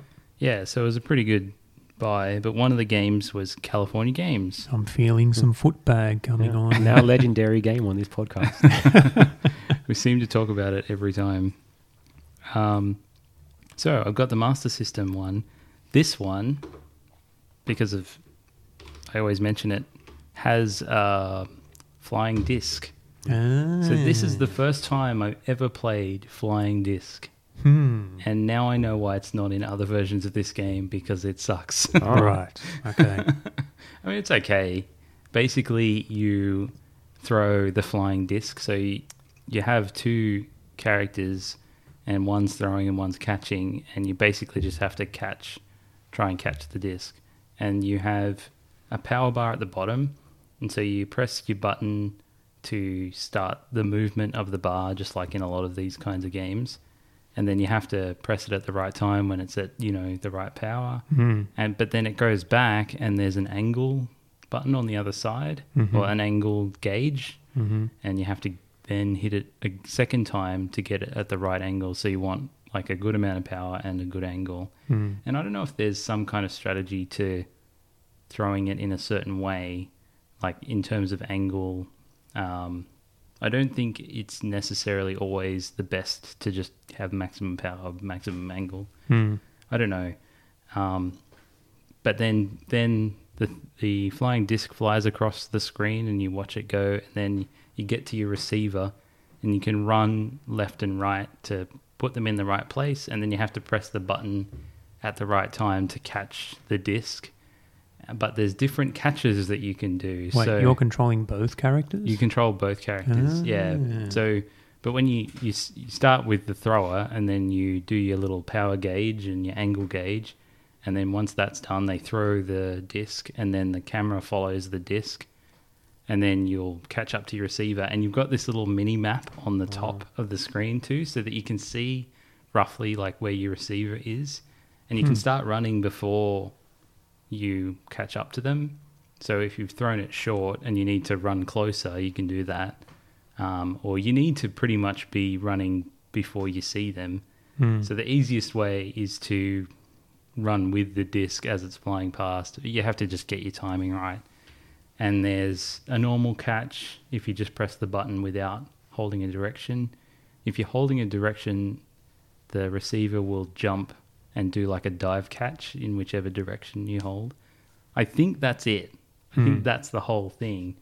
And then you get a certain amount of points based on which catch you do. And I haven't been able to do a forward catch like into the disc. I think that you might get more points for doing that. So there's the backwards dive, and then there's a forwards dive, which is like impossible to time because you can't even see the receiver. You can only do it on the mini map. I'm sure people can do it, but it's hard to do. And that's flying disc. Right. Frisbee. Yeah. I don't know if there's anything else. I mean, Is there foot bag? yes, And what's it called? foot bag. Is it really? Yeah, Okay, good. that's what it's called in all these games. No, it's not. Well, it is, but then in the instruction manual, if you remember when we were reading the Mega Drive one, I think it was, it had 3 different terms for it. Ah, I Yeah. forgot that happened because Yeah. I've got the instruction manual for this Master System version here. Don't you love the Master System instruction manuals, how they fold out poster size and it's just all other Wow, languages? I did not remember that. Yeah, they're terrible. Yeah. And the other thing that's really weird about these is there's some kind of spacing convention here where it's like there's 3 columns. So there's actually lots of empty white space, which is really weird. But because of this manual, I learned about how to play the half pipe properly. Yeah. But anyway, I was going to look up flying disc. Okay. I thought you were going to look up foot bag. Well, you thought wrong. So the best thing in this manual is the California, what did I call it? The word dictionary? I'm forgetting. We got glossary. There's a glossary of terms. Word dictionary. And I posted this on Twitter. These terms. It just says California spoken here, but it's really a glossary of terms. So aggro, if you're a daredevilish dude, you will go way aggro executing aggressive moves on ramps and waves All right. in California. Not Agro's Cartoon Connection. No. No. The other funny one was bionic. Oh, bio, which is short for bionic, as in you've got superhuman. What is it? You've got to be superhuman with aggro moves to be known as bio. Yeah, I don't think that one ever caught on. So there's radical, totally, toner. I haven't heard of that one. I didn't even get this far in the glossary. So What is toner? Toner, the newest word. It's a combination of totally and gnarly. If something's totally gnarly, then it's without doubt toner. Oh, of course. It's like turnt. It's obvious. Okay. Well, I was looking up flying disc scoring. The entire playfield is displayed as... Yeah, we know that already. We talked about it. Button 1 is not used. Button 2 is to dive. Catch a disc. Catcher must extend an arm. Scoring. When the disc is thrown, the score on the upper right corner increases by 10 and keeps increasing as long as the disc is in the air. So you get more points the further you go. A catch while running right is 150. Catch while running left, which is the direction that it's coming from, is 250. So it's harder to do that. Same with diving. Catch over your head, 350. Yep. There you go. So when you read the manual, you learn all these things. You sure do. That's why games should come with manuals. And I found out that in skateboarding, in the half pipe, you can do a hand plant. Oh, yeah. Yep. What else? Is that tonally? What's it called? Tonar. It would be. Tonar. It would be if you did one. Totally bio. Totally gnarly. Tonar. Yeah. And I tried to play footbag, but I found it really difficult. I essentially could not do it at all. And at this point, I'm going to blame the latency on the TV. Right. Because I was playing it on the LCD. Yep. Yeah.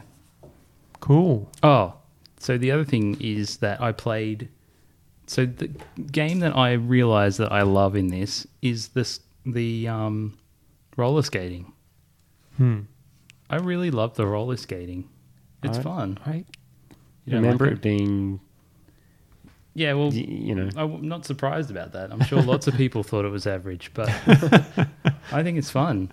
So you use up and down because it's like side view, so side scrolling, and then up is to like push off with her left foot and down is to push off with the right foot because you're looking at it from the side. So it's like you're pushing each way. And you don't really need to time it, but every time, like as you hold the button down, she pushes. So you don't need to be super fast or anything.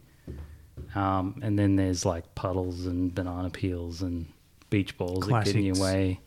You have to jump over these things, and you can do a spin as well. Yep. So if you get points for jumping over obstacles, and then if you do a spin when you jump, it multiplies it by 2. Yeah, and I just found it. I couldn't stop playing it. The only reason that I stopped was because I had to basically. And then I was having that problem with the Master System, like video cutting out. But yeah, so I'm planning on making it one of the challenges when I have like a retro classics games day.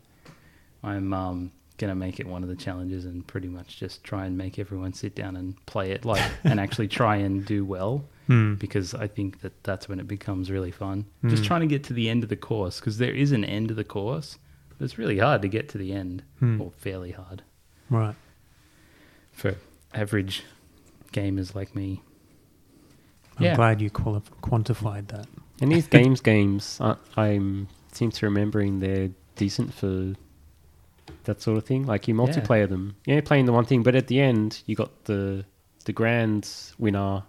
They get the gold medal for winning all the events or best in all. You can play like with 8 people on this. Obviously, it's all taking turns, but yeah. Smelling the cartridge. I actually washed it. I washed the whole case because they smelt like smoke. They all smelled like really strongly of smoke. So I was trying different things. First I did just alcohol, but then I ended up just doing a sink of soapy warm water and took the insert out. But you have to make sure you dry all. It's hard to get all the liquid out of inside I can the see insert, that. and so you have to Use a hairdryer or something. You can do that, but you have to be careful with that too, because if you heat it too much, it can warp the plastic. Like this plastic cover that's over it, just really easily can warp. But I think paper towel is a good way to do it. So if you get the paper towel and you put it just like the insert sits in there, that can get dregs out. And then alcohol too can help evaporating whatever liquid is in there. So yeah, cool. It's pretty good shape. I'm pretty happy with that. Hmm. Really glad $5, I that's picked that good. up. Yeah. I'd buy it for $5. Yeah. Yep. So that's that one. Matt, do So- you have another? Over here in Atari land. So now that I have a working console and a CRT monitor, Hmm. I can finally play my favorite game, Kaboom. Kaboom. See, I already knew. Yeah. And so, I fire it up. I haven't been able to do it in a long time, because I don't have all this stuff. And emulating it is not great. Well, because It's also hard because you don't have you the don't have your dial. paddles. Yeah, paddle. That's what they're called. And latency kind of ruins it too. Yeah. Hmm. Is there latency with emulating? Like a little. Yeah, but you're playing probably on your LCD. Mm. Yeah, so all excited, put it in, and I'm playing, and then 5 minutes into playing it, my hand starts really hurting. Really? Really? Yeah. Hmm. And so, Your kaboom muscle. yeah. I can't play it then. So you push through a bit, and I tried switching hands, which is okay, but It wouldn't be the same. no. You just need to build up that muscle again. Is that what's happening? I'm just out of I think so. I'm out of training. I don't know. Have you got some sort of RSI happening? I know I have in my right arm at the moment. No, maybe I get finger things, but not like this. This is new to me. When was the last time you paddled something? Yeah. 20 years. Last no. Friday. No. What? Sorry, it was a stupid joke. And so the question is, when we're getting old, are we going to be able to play all these games? It's something I've been thinking about actually recently just because, well, for the last number of years I've been feeling I'm playing the best I've ever played video games, right? That's the thing for me. But now, like I said, my right arm, I don't know what's going on. I think it's some sort of RSI or carpal tunnel or something. Yeah. It's bad. Like I have trouble lifting heavy things with my right arm now. And I was playing Aliens on my MAME cab the other weekend for 10 Pence Arcade podcast competition. And I'm firing away at the fire button and my character stopped firing. I thought, what? Is my button broken? My hand wasn't moving, even though I thought I was moving my hand. Oh, crap. So age might become a thing. Yeah. Jesus. It's something you can look forward to. We need to we need to rename this podcast to like the old man podcast. Yeah, it's Well, worrying because I- that's the first time that's ever happened. I already find that with shooters. That's one of the things I don't like about these, like, especially top-down, bullet hell style shooters where you constantly like have to press the button, Yeah. and if you last a decent amount of time, I'm just like, I just don't want to press this button anymore. Yeah. So I think the only problems I've ever had before, with fingers, was from playing WoW, which you played for a really, really long time. And Yeah. that's probably why. And you just lay off it for a while and then things go away. Yeah. Yeah. But because this comes up instantly when I start playing, Yeah, it's a worry.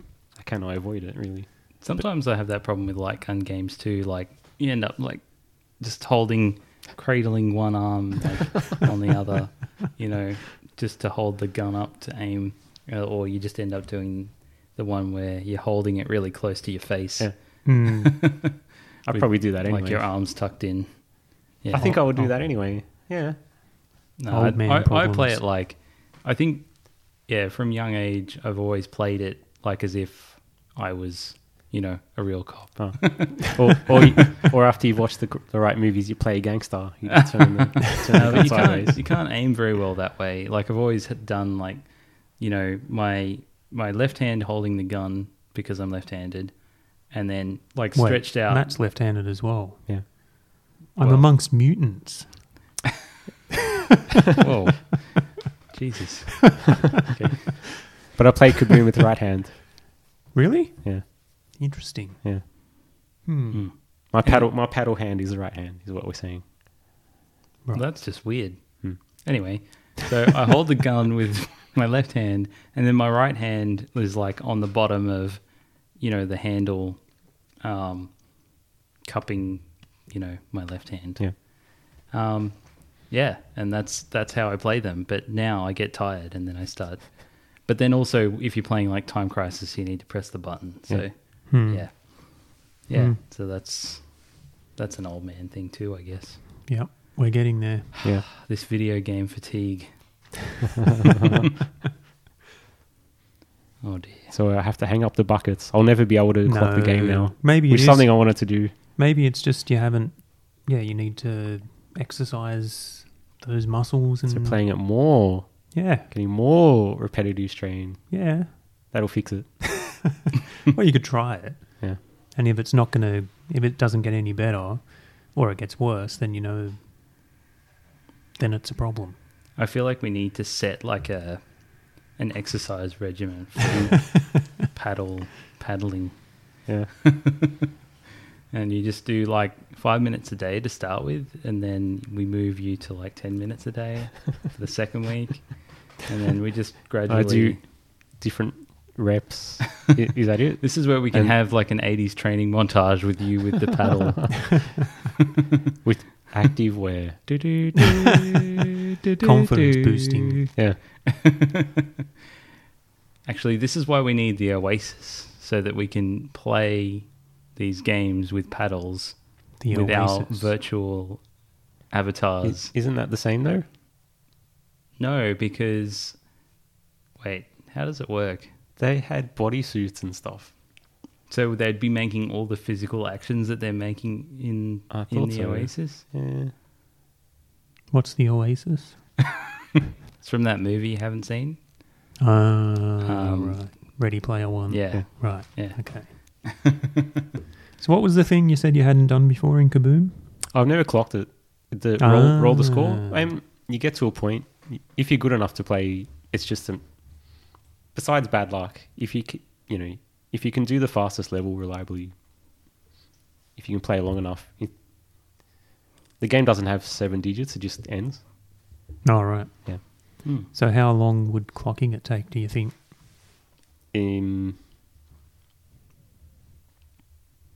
It's a number of hours. Oh, really? Jesus. Yeah, What do you mean, you would have Jesus? breaks, I think. You play Ghouls and Ghosts for 4 hours? Yeah, I know. Oh, yeah, but this game is like doing this, your eyeballs probably burst Implode. before you. Wow, okay. Yeah, that'd be tough. Yeah, but you just do a couple 100,000, stop. You can do that? The game will wait forever. Oh, because in between, if you drop one, it waits until you press the button. And anyway, in between every stage, it waits for you to press the button. So you just put it down. Okay, and that's ready. all right then. For us people who haven't played the game, can you tell us what it is? The whole game, Atari games are easy to explain. There's a criminal, and you can tell because he's got the black and white stripes. He's the mad bomber. He's at the top of the screen. He drops bombs. That's all he does. And you control 3 sets of floating buckets. That don't actually look like buckets. Right. Yeah. And all you're trying to do is catch the bombs, and that's it. And it starts out, slow. They slowly One dropping bomb down. at a time. So by catching them, they don't explode? In buckets In of a water. bucket, of course. So they're lit. And this is my avatar on the forum, by the way. Wait, when you say lit, do you mean the There's youth expression for whatever that was? Kaboom is lit. I thought Bombs that are was lit. like a snake tongue No. I can see how you would say that. avatar. On the, No, it's a bomb. And Okay. the thing is like the sparks Yeah. because it's lit. Okay. So you catch them in a bucket. Obviously, it's So going it's to go really out, cool. right? Mm. And you can catch millions and millions of bombs in these little things. Yeah, obviously. Yeah. Sounds like a Game & Watch game. Well, Yeah, it's very similar. nah, I mean, it's analog and it goes really fast. Okay. Yeah, I mean, from a gameplay perspective, it's like an LCD game, sort of. But yeah, it's analog, so you got the full movement across the bottom of the screen. You're not just moving in bits. Yeah, and it's super fast. Watching him play it is pretty impressive. Okay. And actually, it's the PAL version. So there is another level above this. NTSC So would be you're faster. cheating Yeah. is what you're saying. Yeah, it's cheating. But whatever, this is this is where we live, right? I've got the Switch, a Switch between 50 and 60 hertz on the back of the Master System, and I put Sonic in, and when I switched it back to 50 and tried it, it felt so slow, and I was like, really? Yeah. Is this how we used to play it? It feels wrong. I just had an idea. I don't want to play it in 50. Maybe I should make a 60 hertz version with the power colors. Maybe I could do that. To make it even more unique. What, River Raid? No. Okay, another Atari game. See, because I've got more chips and more boards. Maybe I can make a Kaboom that has the power color set, but runs at 60 hertz. Yeah. Why would you want the power color set? If I just got the NTSC ROM and put it in there, the colors are all different. There's one of the two things that are different on Ataris. Right. But I think the game would work. It just would time the screen 60 hertz. That'd be cool. I'd like to A see new it. project has been born. Yeah, just here. You heard it first. So Kaboom is literally your favourite game of all time? It's on Atari. No, I wouldn't say all time. Yeah. Well, let's maybe save that discussion for another podcast where we can talk about our favourite games of all time. Okay. That's Kaboom. That's it. Well, that's the moral of the story is I'm getting old. You and me too.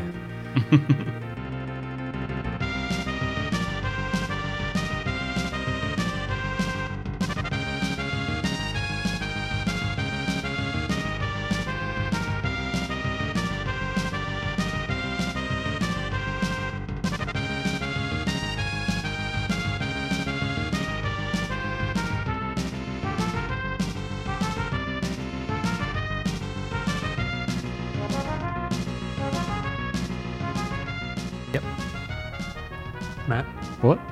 you ready? What are we doing? Exactly. All right, so a topic for discussion: Battle of the Beat 'em Ups. We finally made it to a topic. This is our first one, isn't it? After having think these so. written here for the last 9 episodes. There's lots of topics we can get to, but this one we'll get to first. Actually, the article about the top 30 systems was kind of a topic, wasn't it? Yeah. We've done a Yeah, couple. I guess so. Maybe /news. Okay, maybe it's news. Hmm. News about old. It wasn't on our topics list. That was just a magazine I brought along. Okay. But anyway, let's do Battle of the Beat 'em Ups. Mm-hmm. This will be something. I don't know how this is going to work, but each of us, so myself, Matt and John, have written down 3 games each that we think are the best beat 'em up games. That can cross any era, it can cross any arcade, console, whatever. Mm-hmm. It doesn't matter, it just has to be a beat 'em up. Mm-hmm. And probably we would need to specify a scrolling beat 'em up. I mean, there's all sorts of beat 'em ups Mm-hmm. and slash 'em ups and run and guns and things like that. But this is your traditional fight and walk right type of game. I've never heard it called that before. But that makes so much sense. Yeah, I think that's a UK term. Okay. I hear it a lot on the UK podcast. Right. Fight and go right. So yeah, we've each written down 3 games that we think are the best. Mm-hmm. We will go over them, and then what we'll do is each of us will go away and play all of these games, and then at a future podcast get back together and talk about what we think is the best one. So- Actually, maybe we should rate them. I thought I was going to just play the games that I chose and then make arguments about why they're the best. I reckon we can play them all. Okay. Then we can come back together with fresh insights and... Well, I'm likely to play the ones you guys have suggested, so yeah. That's a good point, actually. I've probably played all of these. Mm-hmm. Anyway. And also listeners can play these games as well and maybe join us in the feedback and say what they think is the best. Actually, one of mine might be a challenge for you to play, but I will get into that later. Okay. Yep. My 3, or maybe Let's just do one. one each around the table, yeah. So my first one is Final Fight. classic from Capcom, the precursor to Street Fighter 2. It's massive sprites, dudes walking along, punching other dudes and women. The introduction of poison. Correct. Yep. It's a historic moment.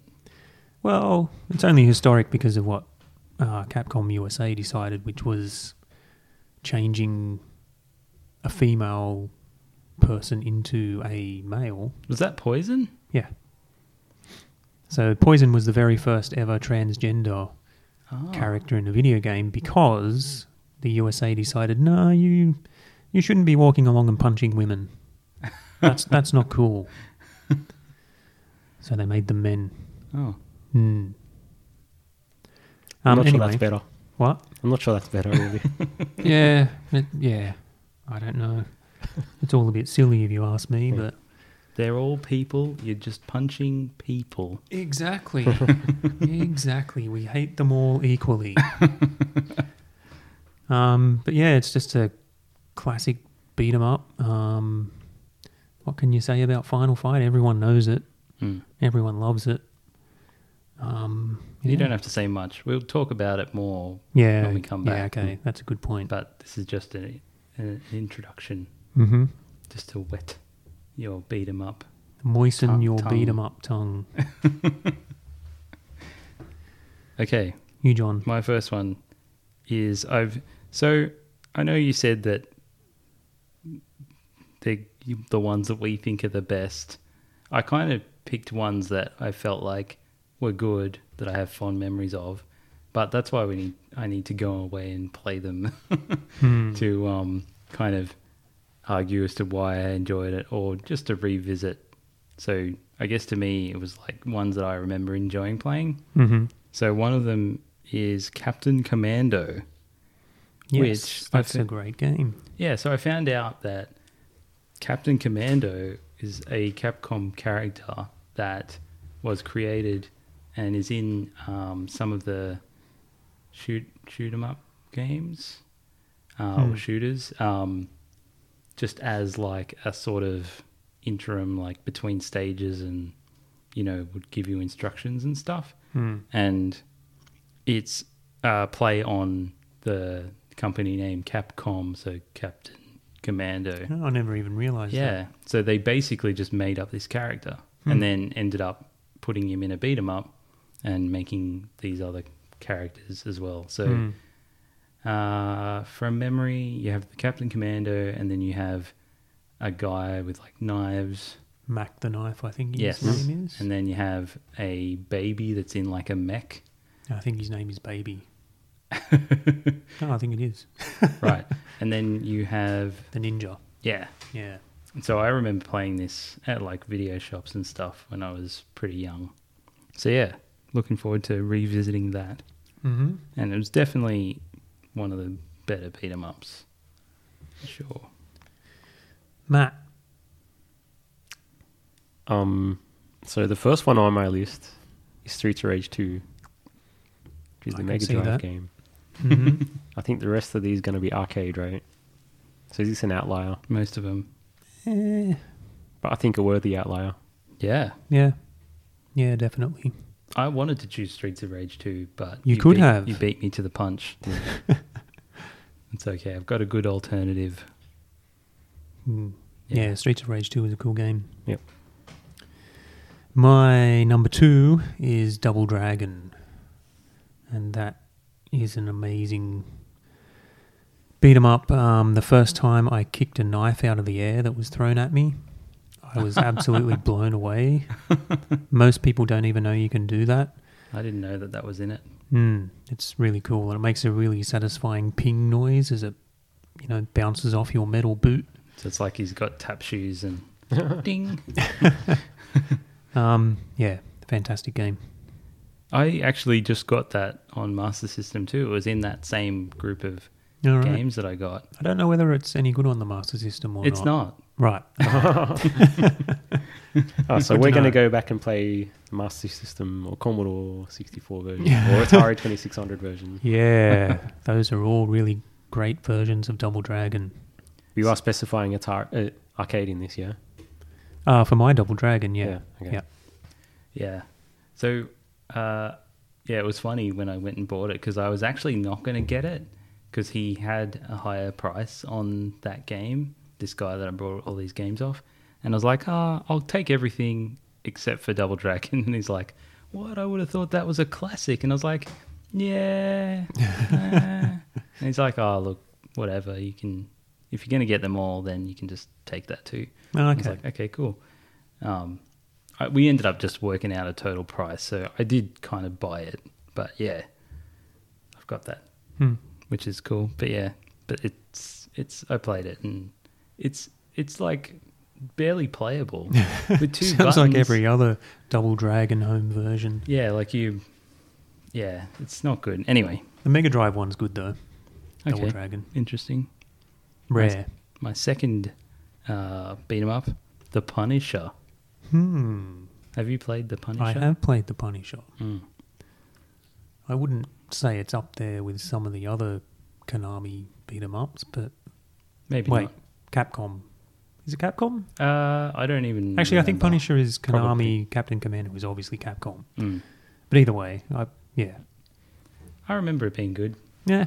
I've got fond memories of it. Is this the one with the guns? It's got a lot of guns, yeah. Okay. And then you've got grenades as well, so you can jump in the air and I think you press both your buttons and drops a grenade. Oh, yeah. Yeah. And the second player character is a dude with a cigar, isn't it? Nick Fury. Okay, Yeah. cool. Samuel Have you seen L. any Jackson. Marvel movies? No. No, I'm not a superhero guy. That's right. Yeah. I forgot that about you. Yeah, so Nick Fury is like more of a prominent character these days because he's in all the Marvel movies, or most of them, played by Samuel L. Jackson. Oh, I do know that person. Unless that's been changed recently, which because I have not totally up to date with those movies. Yeah, no, I remember it being fun. Anyway, I'm going to revisit it and see. So the next one here is Ninja Baseball Batman. The funniest name on the list. Yeah, which is probably the one that people least know. It's an arcade game. It's not about Batman. Right. Which you have to Or clear up. Batmen. Yeah, or Batman, yeah. It's about men with bats. Baseball players. Baseball batting players. Which Baseball bat. man. Which are also ninjas. Of course. So Ninja Baseball Batman. A baseball bat doesn't seem like the kind of weapon a ninja would normally use. Probably not, but it's a crossover genre. Right. Yeah, sort of. American. Sounds quite Japanese. So interesting. It's not a serious. I mean, are they serious? Really? Yeah. It's yeah. I'm shocked. When did you first play this? No, not in arcade. Actually, I never saw it in arcade. Yeah, I don't only think played I'd it ever anyway. seen it in arcade. I think I heard about it somewhere on the internet or through a friend or something. Yeah. So probably like emulated. Yeah. Right. Yeah, I've never seen the machine. Is this Neo Geo? Or you don't know? No, I don't think so. Okay. How's that Not sure who Neo makes Geo it. look? I'm looking forward to checking it out. Yeah. Okay, my third one is Bad Dudes vs. Dragon Ninja. So the funny thing about the title of this game, I think in the UK, well definitely in Australia, we call it Dragon Ninja. Mm-hmm. I think in the UK they call it Dragon Ninja as well. In the US they call it Bad Dudes. Mm-hmm. On the title screen it has in really small letters Bad Dudes and then verse and then a massive Dragon Ninja text. So I think Australians were lazy and just read Dragon Ninja and that's good. That's what I did. Yeah. Whereas for whatever reason Americans decided Bad Dudes was a better name. I don't know. That's interesting because so I've always had this thing about this Bad Dudes game because I never heard of it before, never seen it before, except for in one place, the movie Parenthood. Yeah, that's what I was thinking of. And I'll Yeah. always remember the line when the kid's like having a tantrum about the game and Steve Martin, who's playing his dad, is like, they're bad dudes. That's why they call the game Bad Dudes. And I'll never forget that, but I've never played it or seen it before. Oh, And really? Maybe that name difference might go some way to explaining why. So there's a game that could be homework for you. Yeah, I'll definitely check it out. It's yeah, I love the game so much that I actually made an RPG out of it. Really? What? Yeah, which is kind of An nerdy and RPG sad. maker? Well, I used to play Dungeons and Dragons, like I was a Oh. dungeon master and Right. run you had- instances for people. Like you had a campaign. Yeah, I made a campaign out of Bad Dudes vs Dragon Ninja. Okay.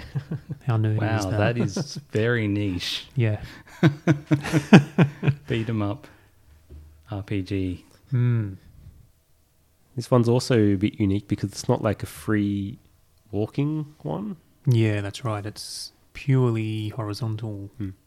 but with like 2 levels. Yeah.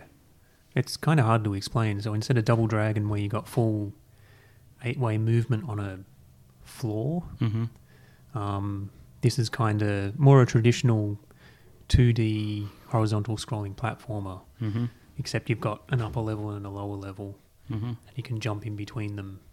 But meanwhile, you're scrolling to the right, fight and go right, and just punching dudes and women and dogs Okay. and other things.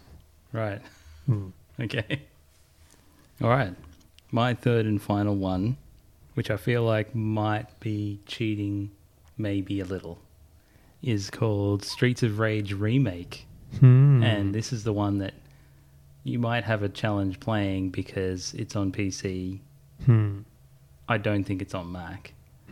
It's a fan remake of Streets of Rage, and I think The there's original, or is it a mix of all three? So I think it's designed to. It's kind of uses the Streets of Rage 3 engine, I guess you could say, or it's based in that style, but it has. You can use the characters from each version, so you can be like Axel from the first game, or the second game, or the third right. game. You can choose which one you want to be. And it also has obviously all the other characters. And like, for example, Adam, who's only in Streets of Rage 1, they've added all these extra moves to him. So he has like a double forward attack, which from a few episodes ago we found out was called the Blitz attack or something, wasn't it? Like I read the manual and they're called Blitz attacks. Okay. Yeah, so forward attack. I can't remember what his move is. I think it's an uppercut similar to Axel's one, but yeah, but they've added in like extra animations and stuff for extra moves. Like to play Adam in like a Streets of Rage 3 version or even 2 version, where he has special moves, because he never had special moves because he was only in 1 where they had the police car that drives up Yeah. for your special, is pretty exciting. Yeah, that's cool. And then there's other characters too, like is it Shiva or something, the right hand ninja guy? Yeah. You can play him. It's got like 8 characters in it. Not to mention, all the different versions of the characters that are in all the games. Yep. It's pretty much the ultimate Streets of Rage game. Does it have a mix of the best tunes from all three? I actually don't remember what the music is like. Right. I would imagine that's the case, but there might be some problems with that. I don't know. But then again, maybe there's problems with doing that. They've ripped everything else off. Yeah. They may as well rip the music off as well. True. Yeah. So, and then there's multiple paths you can take too. So you can take like the map, it gives you a map similar to what's in Final Fight, and you can actually choose 3 different directions. And I think the idea is that you go through different levels from all the different games. So it's pretty much like the ultimate Streets of Rage, and you can just download it. It's pretty cool. Yeah, that sounds awesome. Yeah. But I think you can only play it on PC. Well, that's fine. That's Yeah. not cheating. That's a beat 'em up. Yeah, no, I know, but you don't have a PC. That's correct. Yeah. So you're not going to be able to play it. Maybe we'll have to play it on your PC. We could do that. Yep. Matt, your third and final game. Is Vendetta. I approve of this Yes. choice. The arcade game. hilarious. Somewhat, yeah. Yeah. A little bit. And it's a sequel? I'm trying to remember. I think it is actually second in a series, but this has a different name to the other one. Yep. I can't remember what the first one's called. Is it Crime Fighters? Or yes. Something like that. Something like that. Mm. Yeah, Vendetta's really fun. I don't think I've ever played it. It's a hilarious game to play 2-player. Is there more than 2 players? Isn't there 4? 4? Yeah, there's a that's right. 4-player version. Well, we couldn't play 4 players on my main cab. Right. But yeah, that's great. Yeah, good choice. Cool. So there you go. That's our 369 games that we've chosen as our favourite beat-em-ups. We're going to go away, come back at another podcast and talk about, I don't know, maybe we just battle it out and decide which is the absolute best. Out of those. And then, yeah. Yeah, and we can... we'll have to think about how we do it. Because I know some other podcasts I've listened to, they do some cool things where, you know, the people will go down there from 5 to 1 and then give a certain amount of points to 5, then 4, 3, 2, 1. And then at the end, whichever's got the most amount of points out of the combined total is the best game. And maybe we do something like that. I don't know. That could be cool. Yeah. Like rank them on different categories of, you know, like gameplay, sound, graphics. And yes, if our friendly listeners would like to play these games as well and tell us what they think, or just tell us how we're wrong. Yeah. Yeah. Say, let us know what your favourite beat 'em up is. I'm sure we're missing some awesome games. So if you're dying inside right now because we missed something amazing, then I know that's happening. Sorry. But let us know. Yes, please do. I think that's it. Are we done? I think that's it. Okay. We're done. All right, so thanks for listening to Game the System podcast. If you would like to contact us, the best way to do that is on Game the System forums at gamethesystem.co. You can also reach out to us via email at feedback@gamethesystem.co. You can reach me on Twitter at markstweet, that's at MARCS_tweet. John and Matt are Huego and BSS on the forums.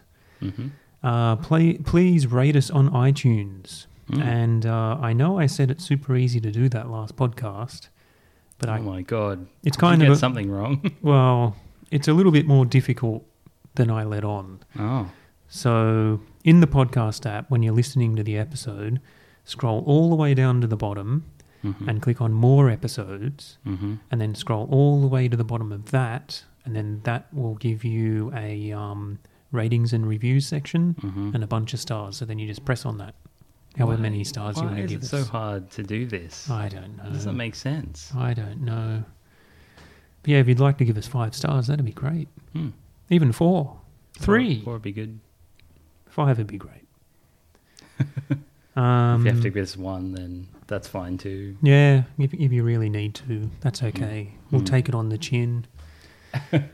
And lastly, thank you to our sponsor, 1989 Arcade Bar and Kitchen. Check out 1989 for classic arcade games, great beer, great food at 22 King Street, Newtown, and at 1989.com.au. And that's us. Thank you very much and goodbye. Bye. Bye.